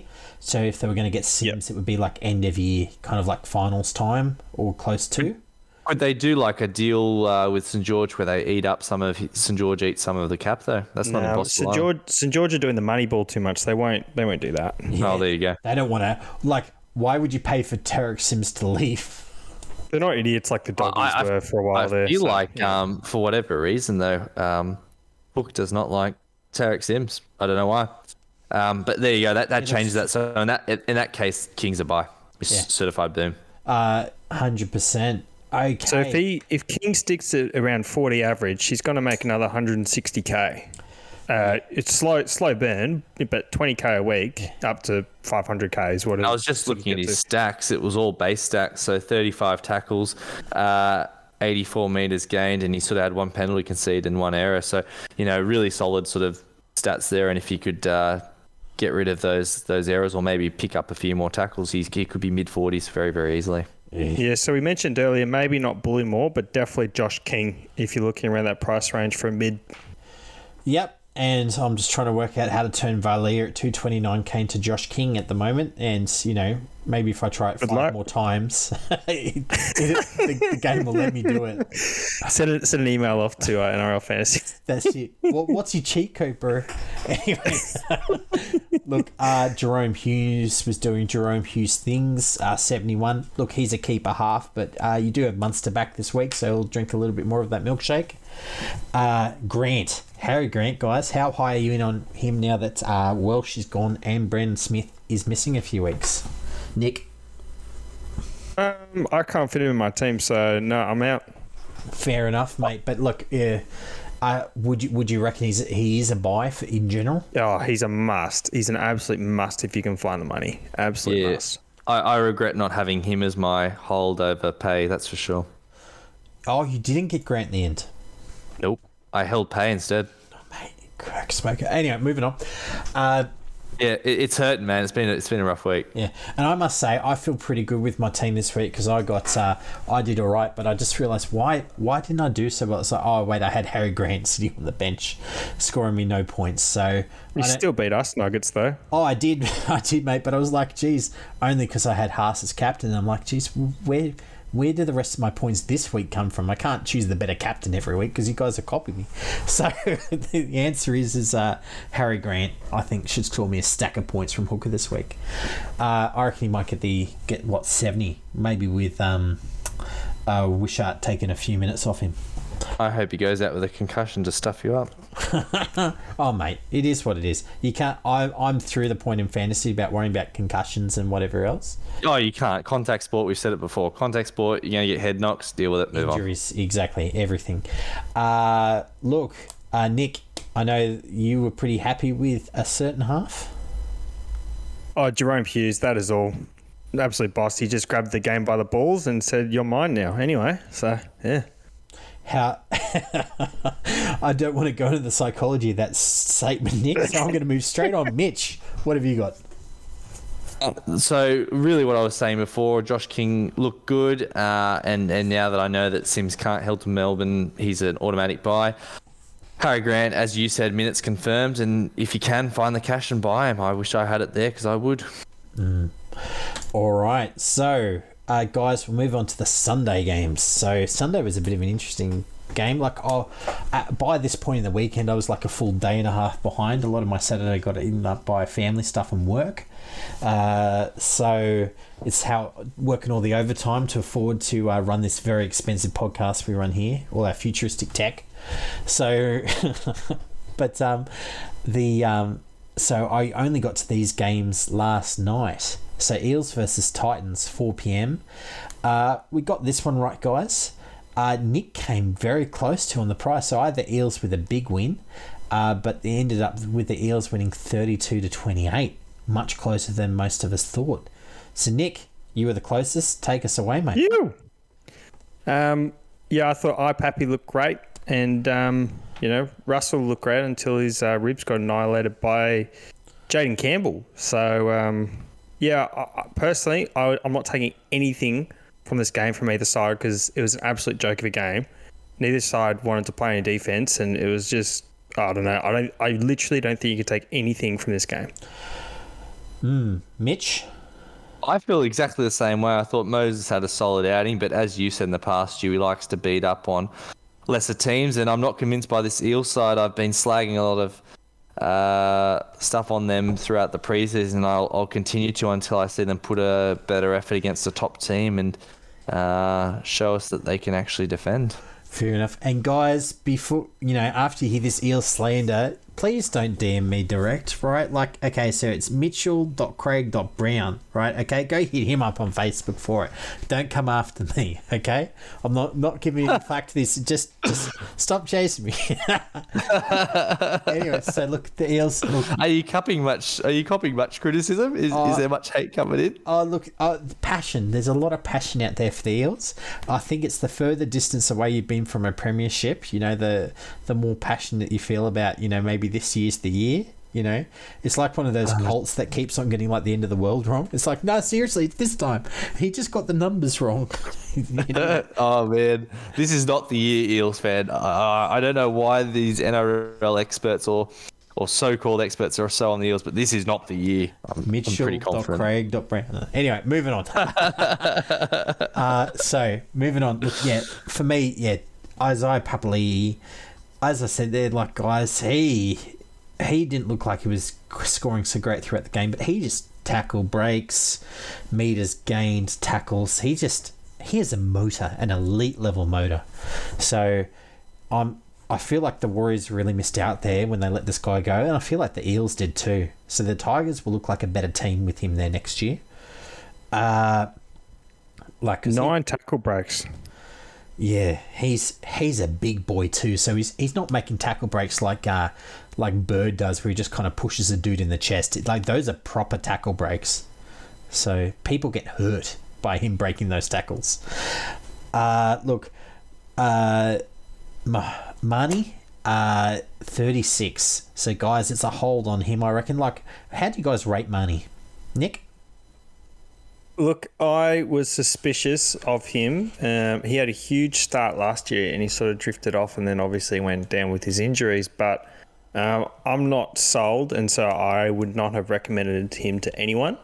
He was fully priced at the beginning of the season, and I never like that. When you're picking someone up that you don't see any upside. And he had a great season last year, so yeah, he just wasn't a good price in my opinion. Yeah. But I guess if you got him now, guys, just I reckon hold on to him. Like Green Money, you can get out if you want. Cut bait and move to Grant. I agree. Yeah, you could certainly do that, but Money will get 80 every week. That's the only difference. Get Grant. If you got money, get Grant. I'm not sold by what I saw on the weekend from the Eels. Fair enough. Look, Matto actually picked up a what looks like a hammy injury. Very late news today. So Matto is out of the team this week.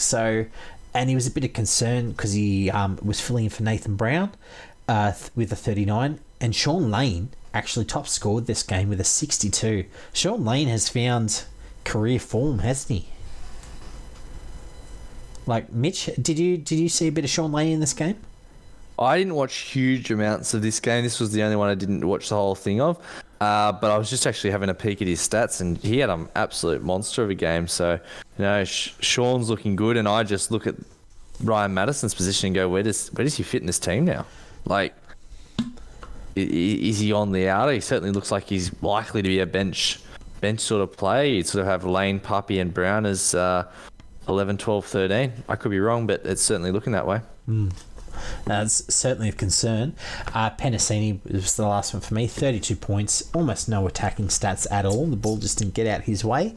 So, interestingly, that means that he got very similar base stats to Targo and Crichton. So, no concern yet for Penasini. Once he gets a Jags a try or a couple of line busts, he'll start to gain some cash. Flipping to the other side. Let's start with you, Mitch. Which Titan did you choose to get into your team? Bo Fermor. Bo Fermor. How did Bo Fermor do? Disappointing. Very disappointing.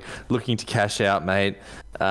He was my, last hope other than Matt Burton that I could overcome a few of my head-to-head clashes, and I just, in the bits I saw, was not impressed. He is getting the red-hot boot out of my team. If you got him, get rid of him.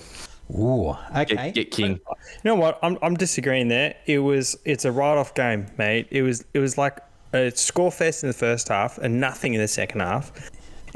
Honestly, just write it off. Fair, but I think Katoa at exactly the same price point is a better pick. Like, just looking at the base stats, I agree. Katoa's more dynamic and maybe, Katoa is the better player at the same price, and that's what I've done. So if anyone wants to follow my lead, I've gone Fermor to Katoa. I should have done it before. I'll probably regret it, but that's what I'm doing. Good try. Nick, what Titan do you have in your team? Aaron Clark, actually. I was very happy with him. 45 in only 56 minutes. So I'm stealing Stu's notes there, but I have gone the 2 cheap hooker, so I've got Randall and Clark, and I'm very happy with Clark's performance. Bagged a try, so yeah, I'm going to hold on to him. Yeah, I'm a little bit concerned about that. The 45 with a try, which really puts him into mid-30s, right? In 56 minutes. But we'll see. He could slow cash burn, I reckon, on Aaron Clark. So just as long as you know what you're in for. I was thinking 65 minutes when I was looking at the preseason projection, so I was disappointed to see 56. That's it. The other side of it is David Feder, 51. He got 25 points on a single play. You know, if you haven't worked out, David Feder is one of those guys. If he has, it just depends on how many of those plays he gets a game. He'll get 25 base stats worth of points, and he can crack 125 if he has 4 big plays and just bullies some people. And he might get none. So you might end up with maybe 30 points. So just be aware. But 51, it looked pretty good for David Fafita in what was a scrappy game against, like, Parramatta, a pretty decent defensive team, right? Oh, not in that game. Not in that game, but, like, generally. So yeah, generally, yeah. And look, Sexton, I had Sexton, 45. Look, what I probably expected from a guy in his 5th NRL game.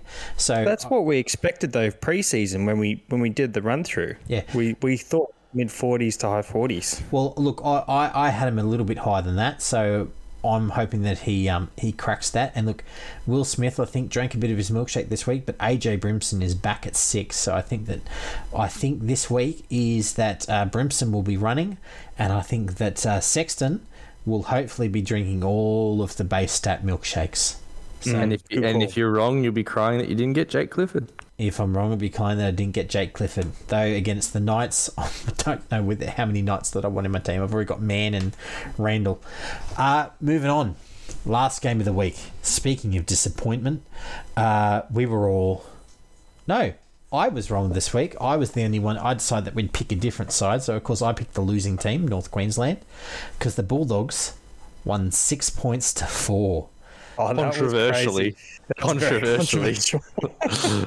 Okay, so 6 points to 4. Mitch, thoughts on the Cowboys?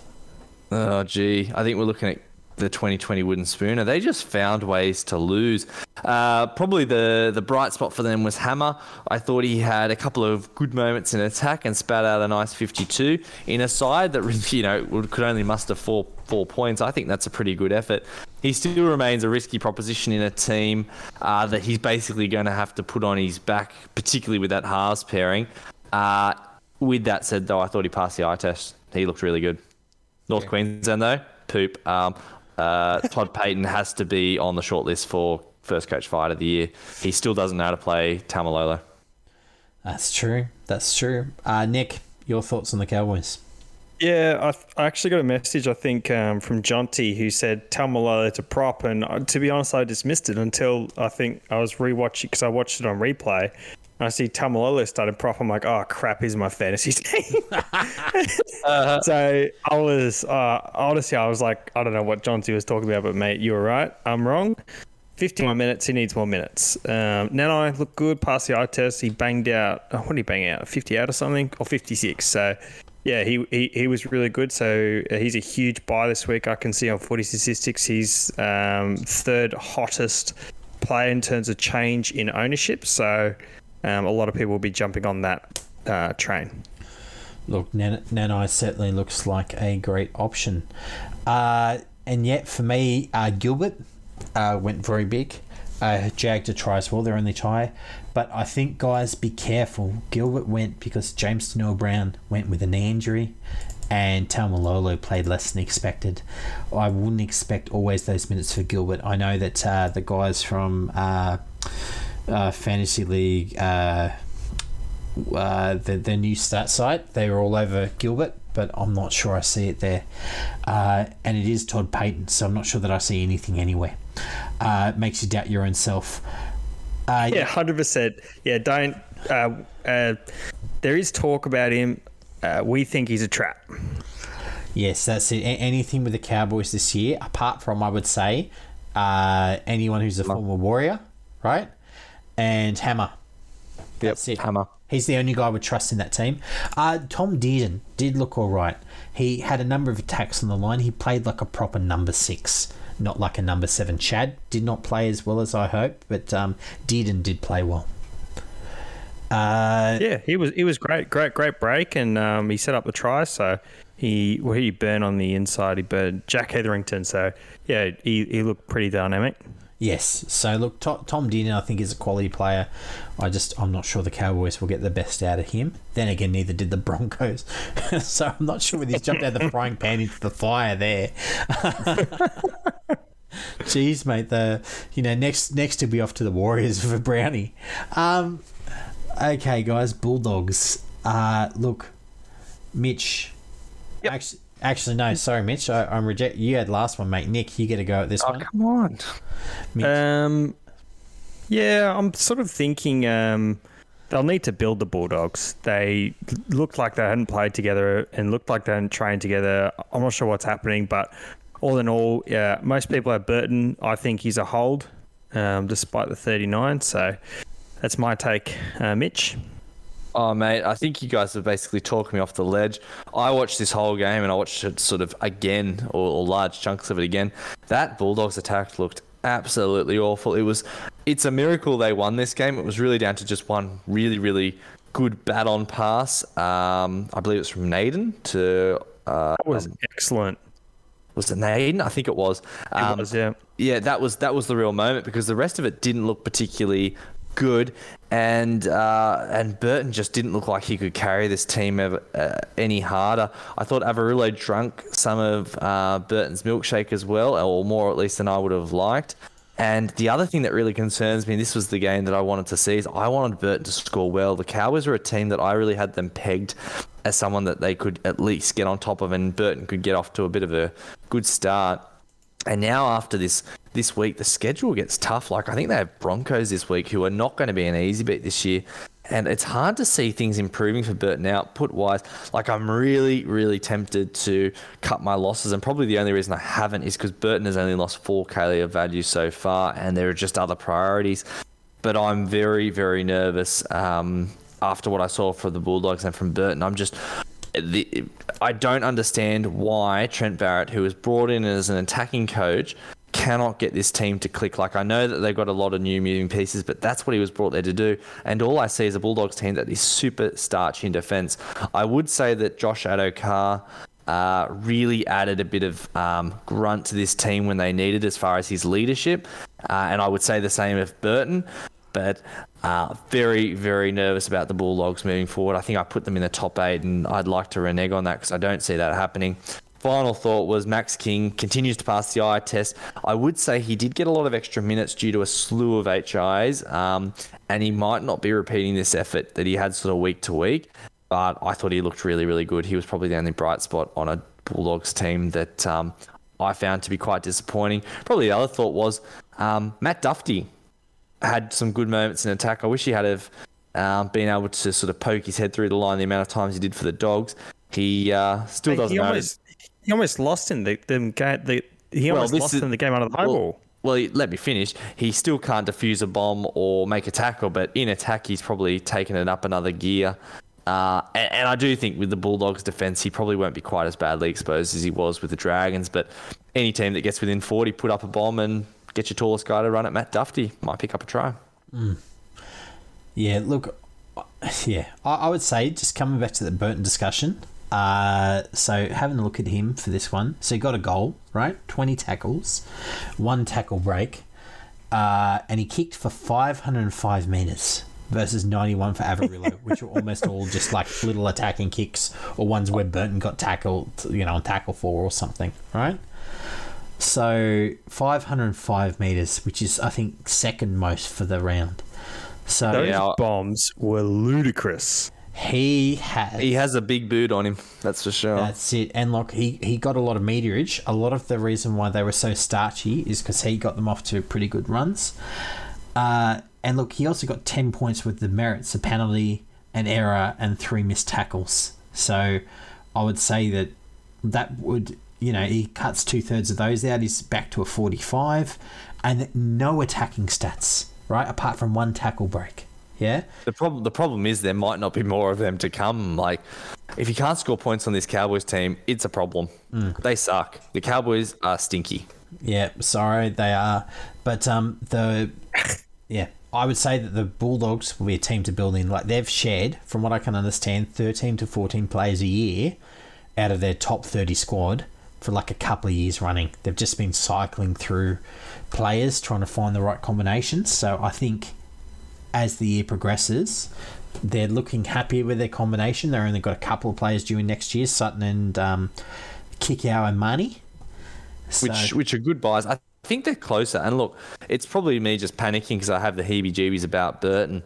But I was hoping he'd take all the kick meters, to be honest. That was the only thing that was giving me. He didn't. He took 500 out of... Averillo got 90. I wanted all friggin' 600. I don't know. That's ludicrous, even Kieran mate. Foran didn't kick some meters. So... oh, God. Look, if Kieran Foran kicks, then, yeah, you're going to have to explain what happened there. Kieran Foran kicked for 137, right? Anyway, moving on. I'd also say Hetherington, 19 points in 70 minutes. Guys, I'm hopefully, you didn't get on him. I would wait until he just learns how to play on the edge. Luke Thompson, 58. He is the only guy that I would own in my fantasy or draft team, really, that I would really want in there. Apart from obviously Max King and Burton. But Thompson is at full value. But still, good to see that he was pushing out his value. So Nick, she stats this week, mate. Looking at that, who did you have as our she stats, assuming the guys haven't seen our socials this week? So we had Dylan Edwards mentioned earlier at 344 running meters, top the week. He was an absolute stud. The other one was Michaela Ravalawa with the 3 tries hat-trick hero. I know there's another hat-trick that someone else scored. Oh, Sean Russell, I think, scored a first-half hat-trick, but sorry, I'd already put together the Ravalawa one first, so I wasn't going to do another one for Sean Russell. And the other one was Peter Hiku, who he had 10 tackle busts, but that one of them got taken away from him, so he only had 9, so I'm actually going to retract that one. I'm thinking 10 is the benchmark for tackle bust to get a she. So those were the 3 from the week. Hopefully I'll get some more advanced ones as we go, as I sort of scour the internet for some cooler stuff. Fair enough. Sounds good. So look, we got the naughty corner, which is our judiciary. So look, there's nothing too bad this week. There are a couple of dangerous tackles. Trent Loreiro got a dangerous tackle. There are a couple more cannonball style tackles which will get reviewed, but nothing too serious out of those. Most interesting one was Jared Hayne and Nathan Brown going out for drinking and getting a bit of verbal altercation. What is this? So Jared Hayne's out on bail for his 3rd trial, and he went out drinking with Nathan Brown, and apparently someone said something not quite too nice to Jared Hayne, and Nathan Brown and Jared Hayne decided to give him a gobful back. So apparently no one got punched, but yeah. I regret giving Nathan Brown that bit of slander.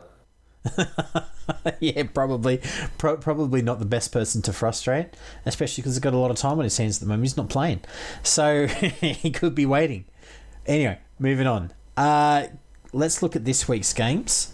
So we'll just run through these real quick. What I'll do is for the people at home, I'll run through. We'll just, rather than running through 1 to 17, because you guys can see it there, we'll just run through what we think the changes are and then crack on from there.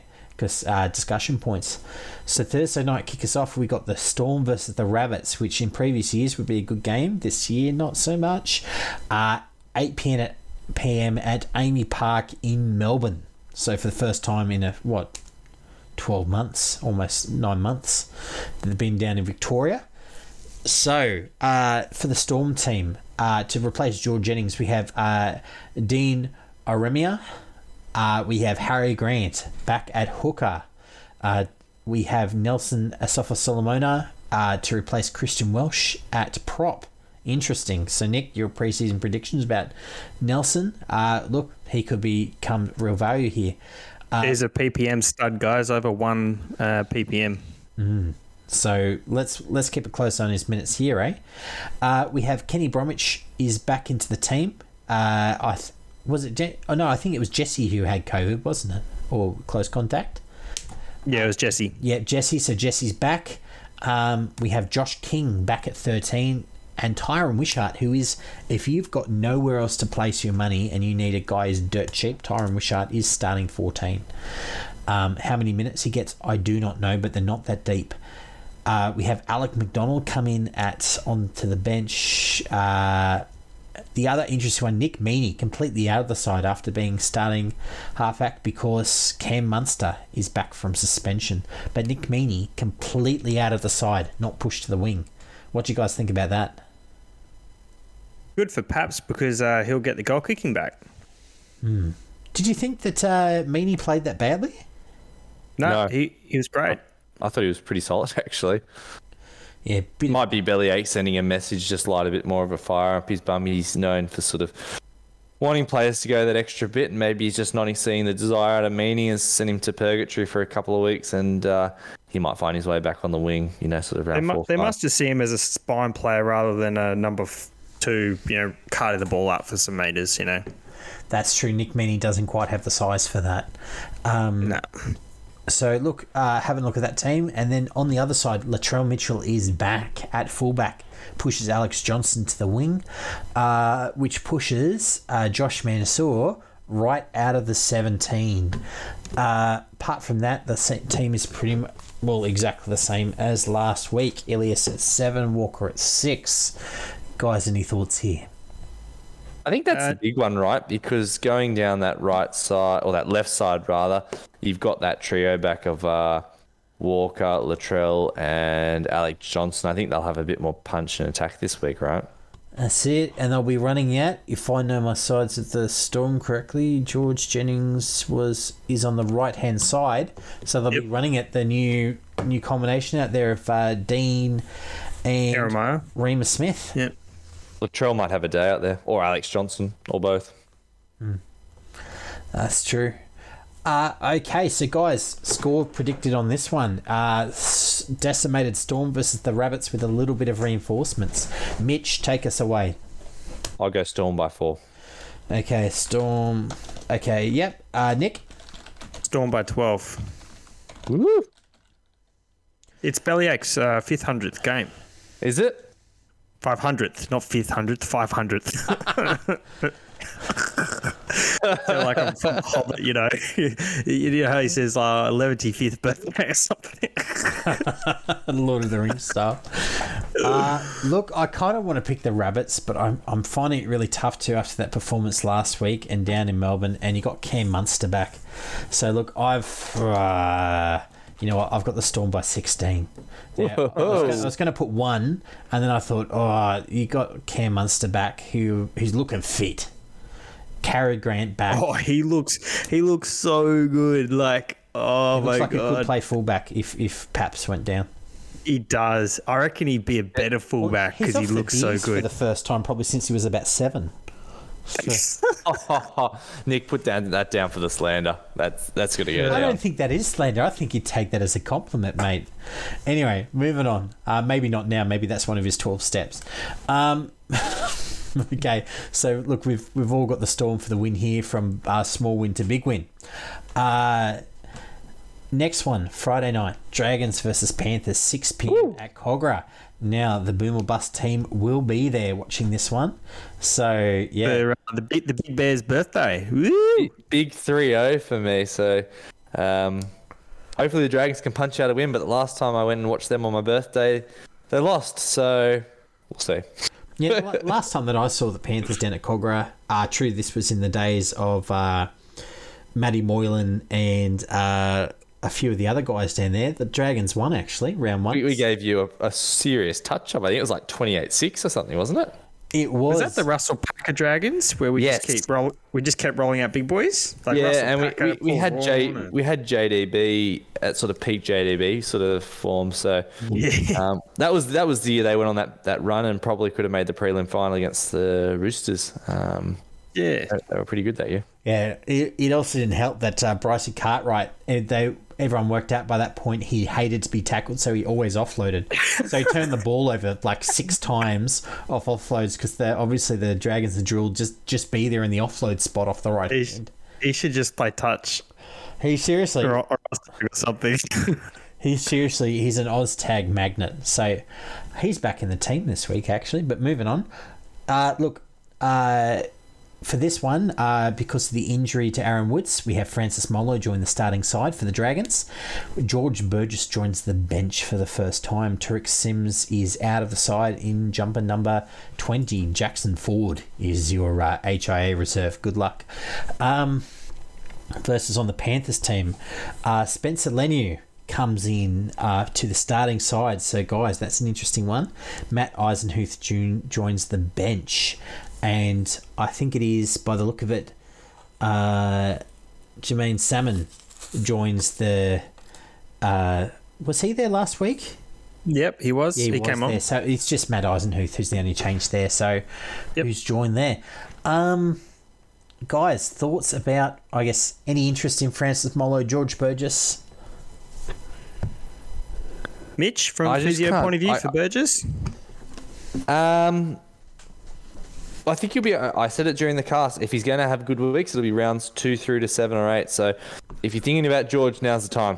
But I personally won't be doing it. I don't think his performance will be impacted. And I thought he looked pretty good in the trials. As I said, he'll work his way in, which is pretty well done, and then he's going to fall off a cliff as his match fitness drops down. He's had a year off, guys. It's going to take probably another year to get to peak fitness. But remember, I think George Burgess is only 28, 29, so he's a young man. He's not that far outside of that prime forward sort of age we talk about. He has had that. Okay, he's 30. He's nearly the same age as me. He's 30 in April, so he's 29. He's not an old man. But I won't be getting him. There's just other priorities, and I don't think he's going to get the minutes. No, you get Joshy King for sure at that price. And look, next side, Spencer Leniu. Guys, I know some people will be interested in him as well. Your thoughts? He's a PPM stud, yeah. Do we think he might get to that 40-minute mark we were hoping he would? Because we said at 40 minutes we'd jump on. And now with Leota out, that's not exactly impossible. That's very true. I'm literally looking up right now how many minutes he got last week. He got 19 points in 23 minutes. So basically, if you doubled that, he scores 38 points. What I would say... He's got a career .97 ppm. And Leota had 40 minutes last week, or 39 to be exact. Yeah, exactly. I think it's a exact like-for-like option here. So you're looking at potentially somewhere between 35 and 40 points. Yeah. So Leniu or King, boys, what's the thinking? Oh, I think Leniu passes the eye test more than King does, right? Yeah. Well, look, Spencer Leniu's priced at a 24, right? 24. Leniu know how to play more than 20 minutes. That's my concern. That's why I'm going to go King. I think he's a safer option, but Leniu knows how to bust a tackle too. Yeah, 100%. Yeah. So look, Leniu's 25 points and value price there. If he gets 40 minutes, that puts him in about 38, right? Mm-hmm. So that's positive territory, and we know that that's an 8 to 10 week injury that's currently affecting Leota. So minimum 8 to 10. So look, do you want to hear my spicy take? I kind of want them both. So ooh, that is spicy. I like that. So, 200-300k guys, right? You get on them, they've got a shot. So you do have a week though on Spencer Leniu's break even is 30 this week, right? I'm thinking I'll wait the week because there are other priorities and I kind of want to see it. Whereas if you had to choose, right, Max King first, obviously, right, in the middles. After that, Josh King, I'd say there. Then probably Bullimore, and then Spencer Leniu, just in terms of your priority list. If you've got the other three guys, you can... You reckon it's nearly too late on Bullimore, though, with Schuster looking to come back in the next 4 to 5 rounds? Well, all I can say is that if you're not on this week, there's no point not being on. Yeah, that's what I would say as well.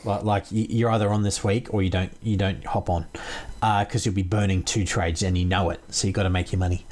But he did score 48, so his price rise will be pretty hard. And we'll get to the Seagulls in a second. So look, Spencer Leniu, guys, is probably... Would you guys put a buy on him? Buy rating? Yep. Easy. Oh, no. Next week. Yeah, I'm picking him next week because I can't. I want Katoa and King, but he will, assuming he gets 40 minutes this week, he will almost definitely be on my team. Probably for... And that's the luxury of a crap first game, is that you got a little bit of time to look at good old Spencer, and Matt, and make sure that Matt Eisenhuth doesn't drink all that milkshake, because Matt Eisenhuth, like, the Panthers did pretty well with picking him up as a depth piece, right? Like, just he's not top flight NRL, he's not necessarily rep grade NRL, but he's decent, and he's just sitting there. So yep. Okay, moving on. Who have we got to win this game? Nick. It's my birthday, mate. Come on. I gotta think. Mitch, you go. I've got Dragons by 30 for my 30. No. I'm joking. Guys, I'm joking. I think... I think they'll do it for me. I got Dragons by 10. I think they actually look pretty good on... I know they had a bit of drop ball on Saturday, but I reckon they're going to come to play. Okay. Nick? They're going to announce it's my birthday. It's going to be big. Dragons by 4. Okay, and I've got the Panthers plus 20. I'll put you this way. If early this year, right, if he would have said who's better, the Seagulls or the Dragons, right, you probably have the Seagulls, and they just lost by 22, so I'm being kind, I think, there.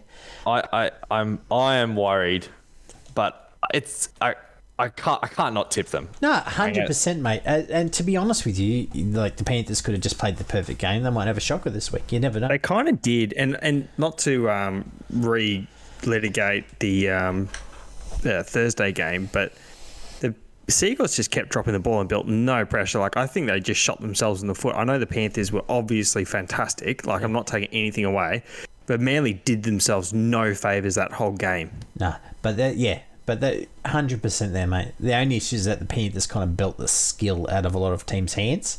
But the Dragons have a big forwards pack. They got a good forward pack. They'll be less likely to be belted. I just feel like a team that's trying to do less, like the Dragons, might have a bit more luck against the Panthers and the Seagulls, who are probably being a bit too cute, is sort of what I'm thinking. 100%. So, look, we'll see there. It's good we've got a bit of diversity on that one. Let's move on to the late game. Roosters versus Seagulls, 8 p.m. at the SCG. Possibly the worst ground to watch rugby league at Australia, except maybe Stadium Australia. And the actual field looks in terrible condition. Well, yeah, it's almost like they've had a whole season of friggin' cricket there. Oh, mate, it just looks so trash and patchy. I couldn't believe where it was. I thought it was like some reserve grade, and then, you zoom out and you're like, oh, it's bloody SCG. Like, terrible. And you're I think it's had a bit... I don't think it coped well with the rain. Yeah. And it's a million miles away. You can't see the ball play. Like, if you... Oh, it's the bloody Swans on it, probably. Oh, that's what it would have been. Anyway, so... Bloody AFL. We don't talk those acronyms here. Look, Roosters versus Seagulls. Billy Smith is back, making it back from the HIA, as is Victor Radley. The same 17 is named. So, look, Billy Smith rides again. I've just moved into my emergencies and rolling on. No real other news for them. The other side, Dylan Walker is back. Tolatau Kula is out of the 17. Dylan Walker returning from that ankle or knee injury, whatever he picked up there, obviously wasn't too serious. Guys, any buys for you guys this week in this team? No bias, but Billy Smith's a hold. Nick? Yeah, I'm not mad, as I said before, of Connor Watson if you pick him up this week. That said, Fletcher Baker, guys, I wrote him off pre-season, and I think I told Brenton or someone like that, or someone, not to get Fletcher Baker just based on his previous, but he actually started for JWH last week, and Fletcher Baker was a 220k sort of guy, and he actually made some good cash, so... if you're feeling good about Fletcher Baker, I'm not mad if you pick him up at all. That's true. That's also Egan Butcher is injured, which I think is why Fletcher Baker has a start. So I would just know that there's a limited lifespan to your Fletcher Baker days, most likely. I think Egan Butcher is more of an edge, though. Fletcher Baker is more of a mid, I think. You have to speak to someone who's a full Roosters fan to understand that, though. From my understanding, Nat butchers the edge in that family, Egan butchers the middle. Oh, okay. But look, from my understanding, Fletcher Baker would be left or right out, but I can't pick it.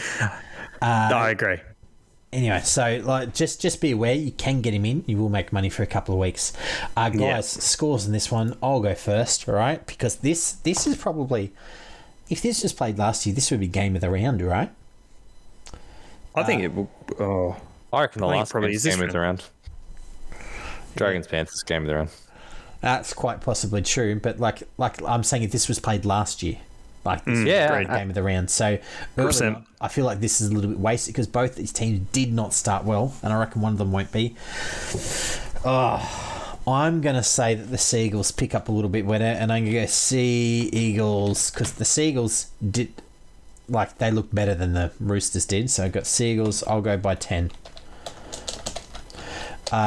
Nick? Put Roosters by 4. Okay. And I've got Mitch? Roosters by 8 as well, mate. Okay. Okay, so let's move on. Next one, Saturday. Titans versus the Warriors, 3 p.m. AJ Brimson is back, which moves Will Smith to the 14 in the only significant changes here. Greg Marzu, the PPM beast, is filling in for Corey Thompson for a couple more weeks yet. But otherwise, the team remains unchanged. Sorry for the 6% of you who have Sosifo Fafita. He's not playing this week. He's named at 24. So I think there's a significant number of auto-pick teams out there, guys. So on the Warriors side, though, a lot of changes this week due to the number of injuries. So Reece Walsh is back from suspension due to the injuries out on the edges there to Dallin Watene-Zelezniak and Valia. We have Adam Pompey and Jesse Arthurs. So, Nick, do you want to pull up the price on Adam Pompey over there? Yep, 1 sec. Easy. Looking at the rest of the team, Chanel Harris-Tavita moves from fullback to 6, Ash Taylor to 7, and Cody Nikorima, 18th man, completely kicked out of the 17. So that's huge. Pompey's 490, so I wouldn't touch him as a winger. Can't. If you can't crack a starting side and 490, worry. Jesse Arthur's 291k, but Valia's back in 3 to 4 weeks, and Jesse Arthur's is the lone player. I think they'll try and develop Valia. Matt Lodge is back in 11, which he'll play big minutes by the look of it. Ben Murdoch Masala is the guy who's actually pushed off the bench here. He's actually at 20. Bunty Alfoa back to the bench. So, guys, thoughts about this? Oh, hold on. There was one more. Oh, no, Kevin Proctor's still in the Titans at 17. Jared Wallace at 18. So, guys, thoughts on this one here? Are there any buys for you in any of these changes?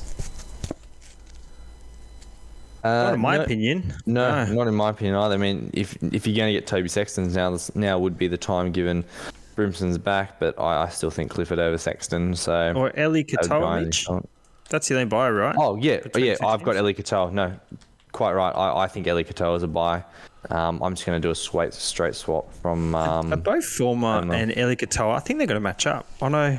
Are they matching up or are they opposite sides? I think they're both left. No, Ellie's a right and I think Bo's a left, isn't he? Yep, 100% because David Fafita plays on the right. So I hope Bo plays well this week just to get it. Shut up.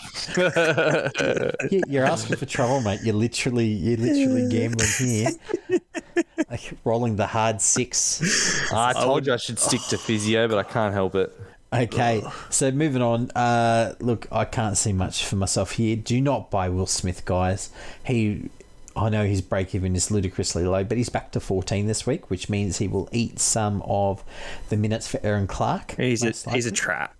Yeah, he feels like a trap. Like, unless something terrible happens to Aaron Clark, in which case we will see Tanner Boyd join the team more than likely anyway. So... avoid AJ Brimson, right? He's a fullback who they're trying to run as a half because Jaden Campbell's too good to leave out of the team, and you can't play him anywhere else. He's too small. Wait and see on AJ. 100%. So, guys, who's going to win on this one? Nick, take us away. I'm going to go Warriors by 8. Okay, Mitch. Sorry, I'm having a good thinky. Yeah, I've got Warriors by 4. I think the addition of Reece Walsh will just tip them over the edge. I think both teams are a bit stinky, but the Warriors seem a bit less stinky. And look, I'm going to go for the Titans plus 12 over here. I think that missing SJ over there, I think that the Titans will be the better side. So, look, another point of difference, though it's me taking all the points of difference, which always makes me nervous. I like to moneyball my predictions. Who's the odds on at Sportsbet? Anyway, Saturday, Sharks versus Parramatta, 5:30 at Shark Park. 1-17 for the Sharks from last week. No major changes there. And on the flip side, Eels have a McInnes in the 19, for the Sharks, which is interesting. Yeah, it shows he's almost ready to come back, I think, from injury. So maybe next week, if he's at 19. That's going to be spicy. That will be spicy. That's going to mean a lot of changes. That's why I probably wasn't on Dal Finucane, because McInnes is going to come back and drink all of the milkshake. Or maybe he won't, and maybe he'll just play his heart out even harder. Yeah, I guess so, yeah. Either way, Franklin Peely at 24, back from that injury. Apparently he's supposed to be an absolute stud, but I don't see a way he finds the way into this team unless all the forwards happen. And Connor Tracy in the 20, so there could be the reshuffle with Madikavalu and Ronaldo Mulatalo as well, potentially. To be honest with you, they could probably use a reshuffle after last week's bloody performance. They were trash. They were. They lost that team, that back four. Everyone apart from Will Kennedy, right, is probably doing laps this week down at Caringbah Pool. extra laps, boys. Anyway, next one, the Eels. They have a few changes due to injuries. So we have Wonga Blake, is moved to the wing. Tom Opacek comes in at the centre spot. That's for poor Sean Russell and his minced rib cage. We have Oregon Kafusi is actually at 13 because Madison has that hammy, and Nathan Brown is still is listed at 17 here. That could be a late change if Nathan Brown proves himself fully fit. But currently, I would not hop on Oregon Kafusi. Bryce Cartwright also comes into the 17. Guys, any buys in this team? These teams? Not at this point. Not for me. No, particularly on the Sharks. There's so much uncertainty in the forward pack. I won't be touching anyone there. And if you don't have players like Nico Hines, it's getting to the point where it's probably too late. Yeah. Well, Nico only just broke even, but now it's like is it really worth it? They're like, who you're shuffling out, you're probably trading another potential keeper. 100%, or you're doing 2 trades to get the cash. So, yeah, you've probably done your shot there. Yep, and look, Wonga Blake's pretty fully priced. Tom Opacek, if he can't keep a centre spot in this side, he's really struggling, right? So I would avoid everyone here. Nathan Brown will likely start at 13, so Oregon Kafusi is right out for me. Looking on Saturday. Oh, no, hold on. No, picks. Okay, Picks. well, Nick, take us away. Picks. Sharks by 14. Whoa. You know what? I'm doubling down. I think the Eels are stinky. And I'm doubling down that the Eels are stinky. I just don't like what I saw last week. Nicholas.w.lord3 is the next one for all the Parra fans. I love seriously. I'm not here. I've got to double down because I said they'd be stinky, and I didn't like what I saw last week. And they're arrogant, and they haven't won anything, and I just don't like this team. Yeah, mate. I don't need to say anything. Nick said it all. I got Sharks by 12. Except you're not going to get them on your back. Okay, and look, I will have to go Parramatta just to stop the hate mail in my inbox. There you go. We go by Parramatta by 50. Yeah, I was about to say, what's the largest score we ever scored in a royal game? 108-0 or something? Nah. Look, I'll go with, it'll be pretty tight with this one. I'll go Parramatta plus 8. So Craig Fitzgibbon's actually a big inclusion this week. Actually, yeah, that's true. I was a big doubter of Craig Fitzgibbon, but you can see the influence he's had on this team. I know you said the back, 4 of the back 5 weren't great, but when this Sharks team gets it together, they're going to be a little bit spicy. They've got quite the stable team too. Like they've just added quality, and stability. Because Dale Finucane and Cameron McInnes are going to be good ads. Like that team's now going to have some serious starch. They're going to be tough and just professional footballers. They've been known for a bit of thuggery in the day, and they've cut a lot of the thugs. I like what I saw actually, and I've been a big critic of the Sharks because of some of that thuggery that's been present on the team, or just knucklehead players like Josh Dugan. Like I like this Sharks team. Add Josh Dugan to the list. Excellent. I think he's already on the list. He probably is. He's only playing NRL. I think he's on the list. Let me check. We just got to add Nathan Brown, I guess. Oh no, he's already on there too. Jeez, mate, you're in trouble. If you keep on adding thugs, what are they known for? Thuggery. All right, so let's keep it rolling before we kill ourselves with time here. So Saturday night, the last game of the night, Cowboys versus Raiders, 7:30. So James Tenor-Brown is out with that hammy. That brings Jordan McLean in at prop. Cohen Hess is the other starting prop. Tom Gilbert. Sorry to interrupt, Stu. Is there any point reading this team list if Todd Payton's just got to change it all like just before game time again? Mate, who knows? I just know that I pay myself huge dollars each week to do this, so I may as well. Tom Gilbert is on the edge opposite Nanai. Taumalolo is predicted to start in the 13 this week, apparently, though who knows? He could be hooker this week. You know what? He might make a good 5'8". I don't know. Centre Val Holmes gets cut in Taumalolo at centre. That would be the worst. Imagine the winger trying to stop that. Look, Lukey is actually right out. He's moved out to the bench. Jake Granville in at 14, Ruben Cotter at 18, and Mitchell Dunn is on the bench as well. So Ruben Cotter we were quite high on in the preseason, but he can't even crack the 17. So Todd Payton, is obviously smoking the whatever they put in vape pens that far up in Queensland. I don't know, cane toad. And so this team's all over the place. For the Raiders, the COVID has hit. Matt Frawley is in at 7 for Brad Schneider, who I'm just going to keep. We've got Tom Starling starting at 9. And at 14, Adrian Trevelyan has joined in as the utility. So, guys, looking at this, any buys or sells, I guess, for you in here? I don't have any Cowboys, so there's no buys or sells there. Not touching any Todd Payton players. And potentially Tom Starling as a buy. I won't be taking him. I think you make a really valid point, Stu, that if Ricky was going to stick with Starling, he would have done it on all the work he's done prior. I think he should be. He probably won't. And there's every chance that Hodgson will be back in 2 or 3 weeks, so he'd be super risky. And that's pretty well it. Now, pick up Nanai. He's a very good pickup if you can afford him. If you want a solid pod, Hudson Young is your man. And Jason Tamalolo I've got as a hold. So they're sort of the main ones for me.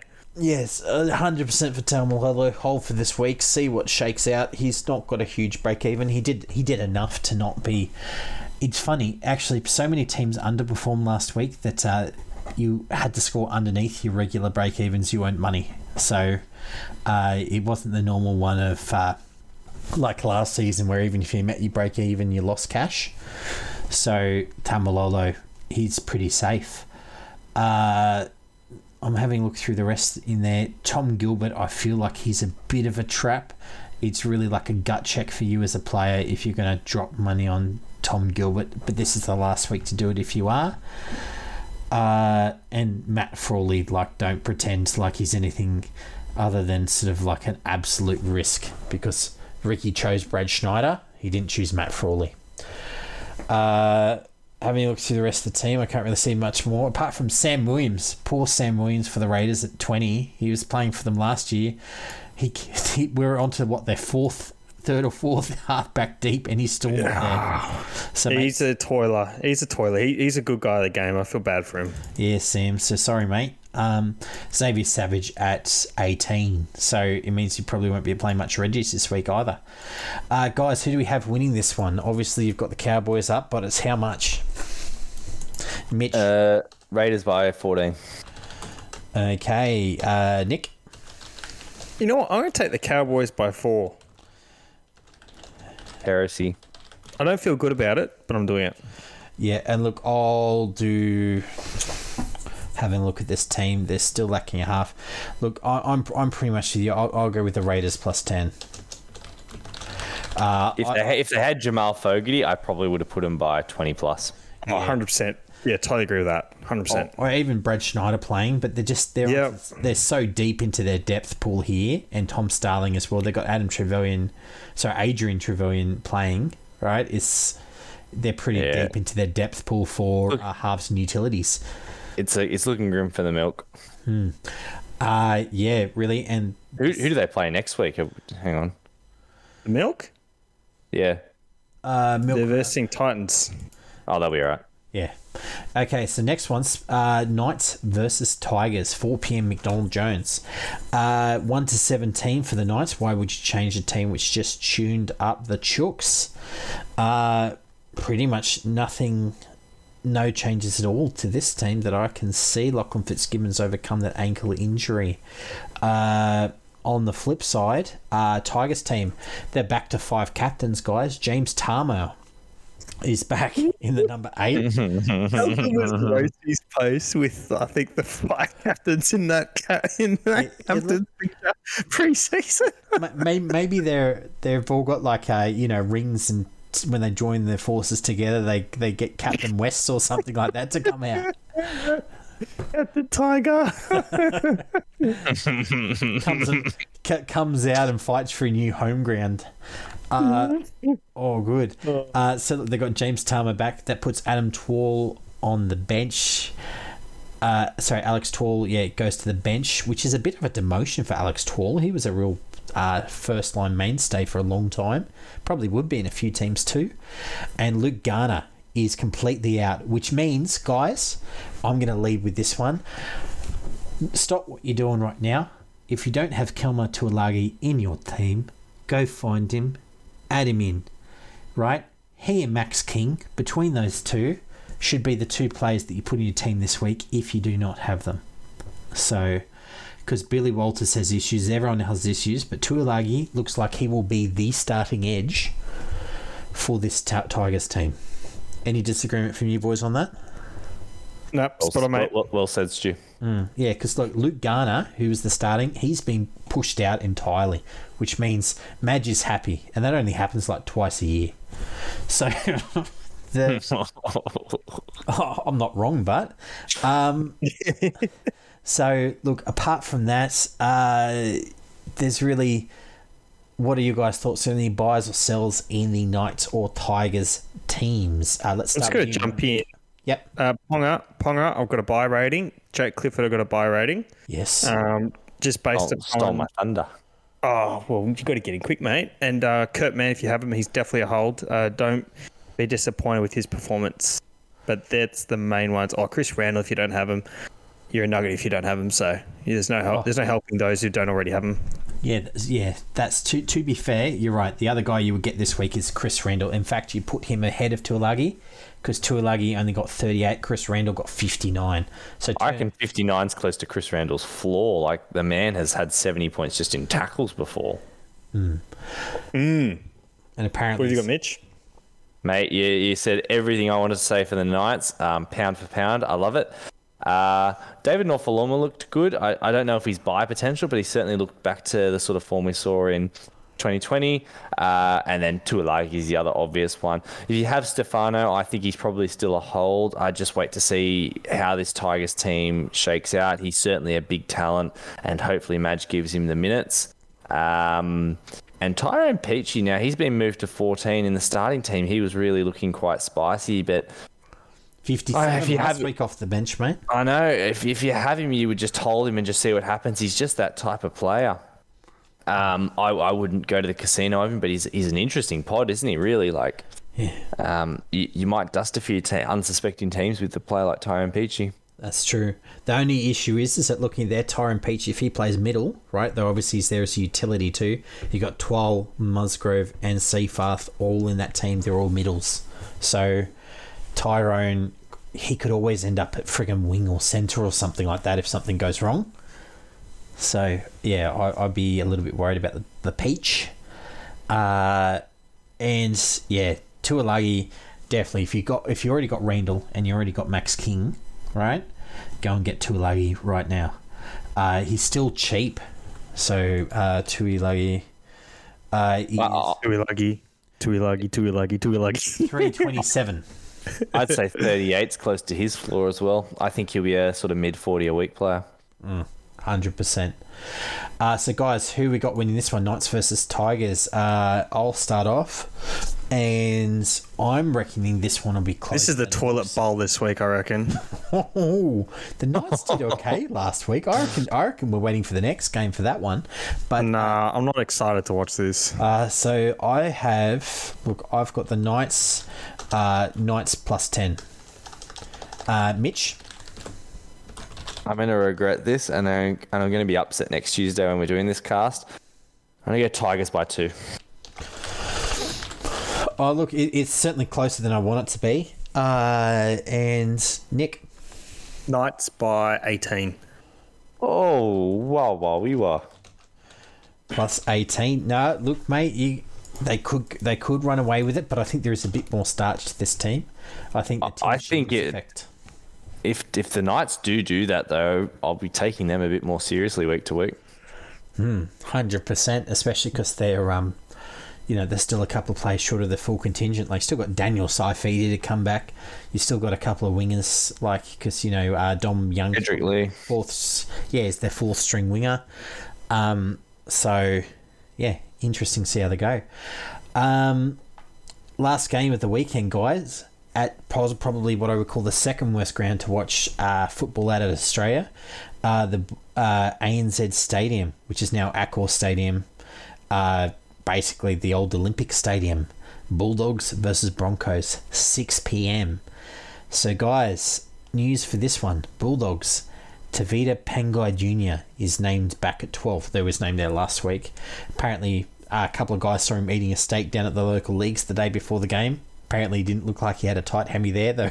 I'm not sure how much stock I put in that sort of rumour. Tavita Pangai, I love you, bro. Don't come after me, I promise. Corey Waddell moves to the bench. Chris Patolo, he had that bad HIA last week, but he's been pushed out of the team. That's the only changes there. On the other side, quite a few inclusions for the Broncos from their winning team last week. So Tessie Mew is back at fullback. Jermaine Asako is right out of the team into number 23. That's a big drop. So Tessie Mew's back a week early. Albert Kelly has won the race to number 6 jersey with Adam Reynolds back at number 7. So that puts our old mate Billy Walters back at number 17 as the bench utility. Jake Turpin is at 9 with Kobe Hetherington at 15, which is interesting for Kobe because it looks like he's won the other side of the utility role. Like he can do a little bit of hooker, a little bit of 13, a little bit of everything. And the rest is as normal. Guys, any buys or sells from this team? I'll let you go, Nick. Look, I think I've got Burton as a hold, as we said earlier. Max King, obvious buy. We've been through that. Hold Billy Walters. There's no need to sell him because if he makes a 20, he's still making you cash, or if he makes a 15 because his break even so low. His break even is -4. He cannot get on the field, and in fact, he's got to play 1 second to make money. Yeah, exactly. So he's definitely going to make some. So there's no need to get rid of him. Get rid of him in a week or two if he stays on the bench. You know what? I'm going to give Payne Haas a buy. I think he's a must-have for captain. So. Yeah, actually, what do we think of Ryan James? Because this is such a light bench, or are we thinking Kobe Hetherington is going to soak up some middle minutes? I am worried, but Ryan James, there's only 3 more weeks left until Flegler is back. Okay, good call. Don't touch Ryan James. So, look, 100%, if you have Ryan James, you can still hold on to him, and he will drink better this week for sure.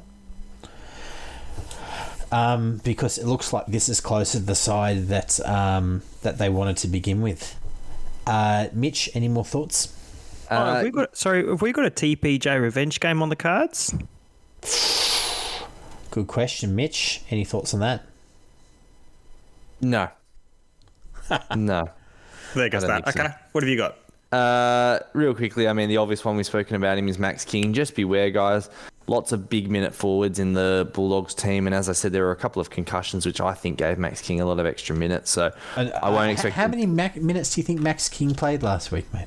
I reckon he got 45, 50. Is that right? No, he got under 40, mate. He got. Did he really? 100%. He scored 56 points in 38 minutes. Jesus Christ. He is a workhorse, and he did 40 in 38 minutes. He did 40 tackles, 1 offload to hand, 1 turnover tackle, 105 meters. No demerits. Jesus. It's the I mean, he's just carried. System. Wow. That's no attacking stats. He's a must. You got to have him. No, you got to have him. Stats. Nothing. That is ludicrous. One offload's an attacking stat, I guess, and a turnover tackle, but that's it. Wow. Imagine if you got 55, 60 minutes. Payne Haas-esque.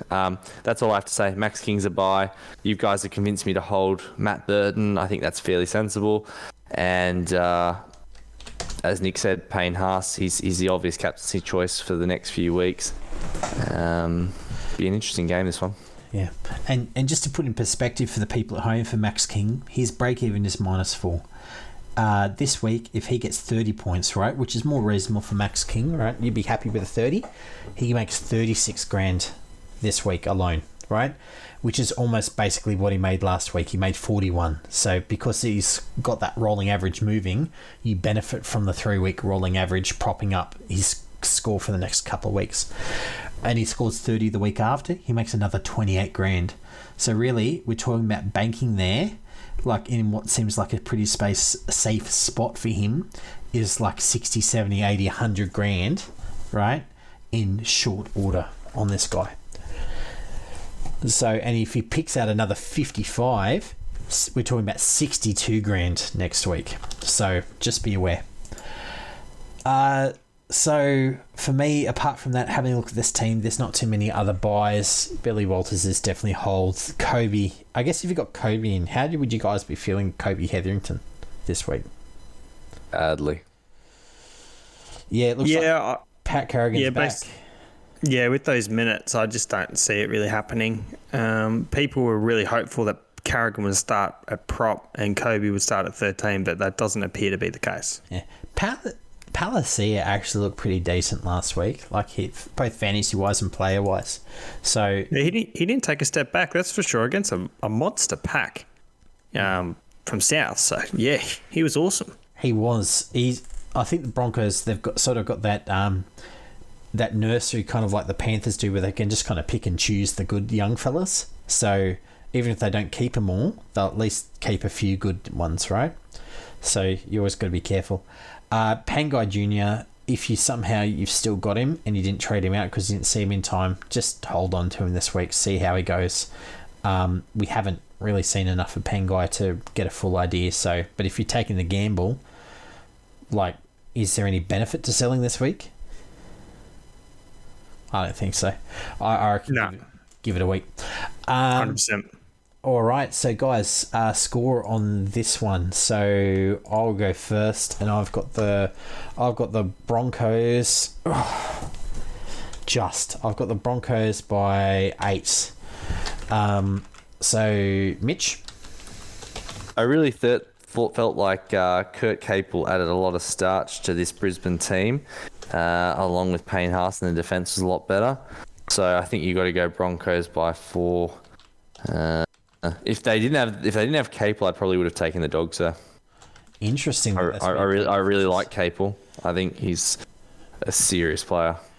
Oh, he really is. He and Reynolds, like, I think there's sort of some of the additions. I think really one of those few transplant type of players who will perform really well. Nick. Yeah, Broncos by 14. Whoa. Are you just being spicy here because someone's got to be spicy? No, I think the Broncos left a lot of points on the table last week, if I'm honest. Cobbo and Stags looked very dangerous down the right-hand side, and I think they definitely left some on the table. They looked good, didn't they?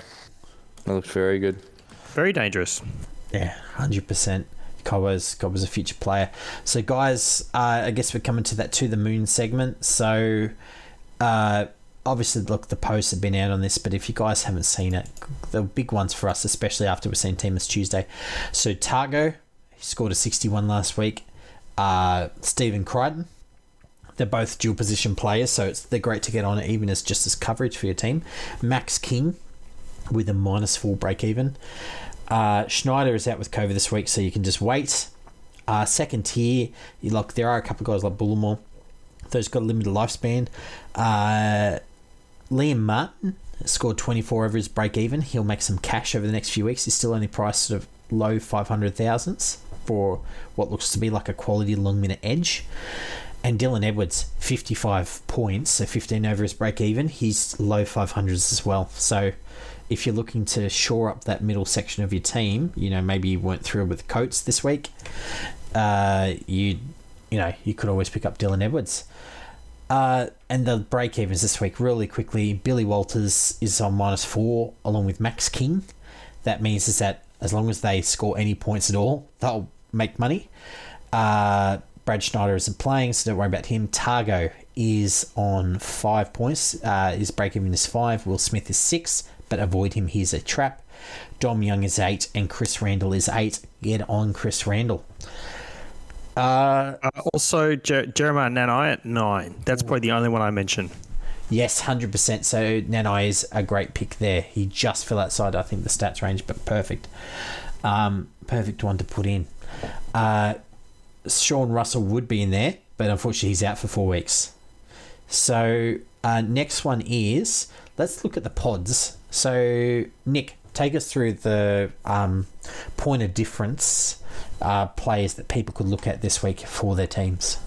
So my pick of pods this week, guys, is Dylan Edwards. So he really returned to his 2020, I think, form. Looked really sharp, really fast, 2.86 ownership. He scored 59 points. So if you're not convinced by Teddy or Paps, I think we sort of discovered Ponga may be the way to go. Picking up Dylan Edwards may be a good go. He's 521k, so you can save a bit of cash, and his break even is 28. So it's not outrageously low, but pretty good. We can sort of see him score in the mid-40s, I think. Perhaps even in 50s for the season. Wow. Okay. So that's... What have you got? Look, I've got Eli Katoa. So he's at 2.35% ownership. Look, I really should have let Mitch have this one, but I wrote him down. 59 points last week. So look, I'm going to try and get him in this week, though I've also want to get on, King and Clifford as well. So we'll see how that one works out. Whether I can magically somehow get 3 trades this week. Maybe I will send an email off. Mitch, anyone else pick out there? None for me. Eli Katoa is really the one that I'm going to try and bag, but I don't think I'll be alone on that. He might not be a POD by the end of this week. 100%. The only other ones that I did put out there, look, Tom Gilbert is very much a risk at 0.65% ownership. I was going to say Risk Cottage is due back, but apparently he's 18th man.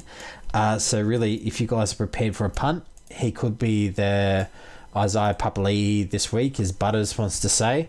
But... I'm not seeing it, but he scored 68 points. You can't look much past that. And Jake Clifford, who I really do want to try getting in, 63 points. It looks like Joey has done a really good job down at the Knights as far as really. I don't know whether you guys noticed that their attack looked much more open this week, like less. Less worried about, hey, then what are we going to do? Oh, it's just Ponga out the back. What can he make happen? They seem to play what was down in front of them. Yeah, they play with more energy, and I think Kurt Mann was a huge influence on just moving the ball, right? 100% being that link between the two sides. I think, I'll be honest with you, from every time I hear Joey, he really loves Isaiah Yeo.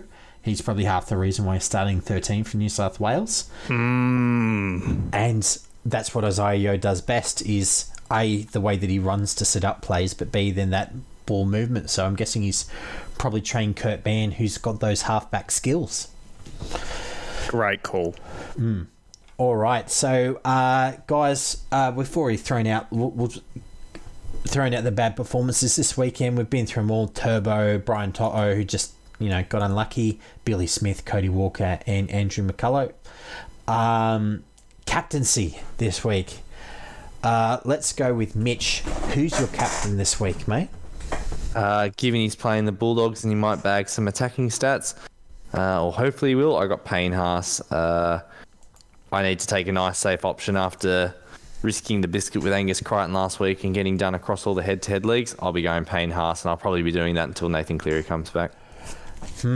Okay, so once burnt, twice shy. Nick, mate, you went with... Who'd you go with last week? Teddy.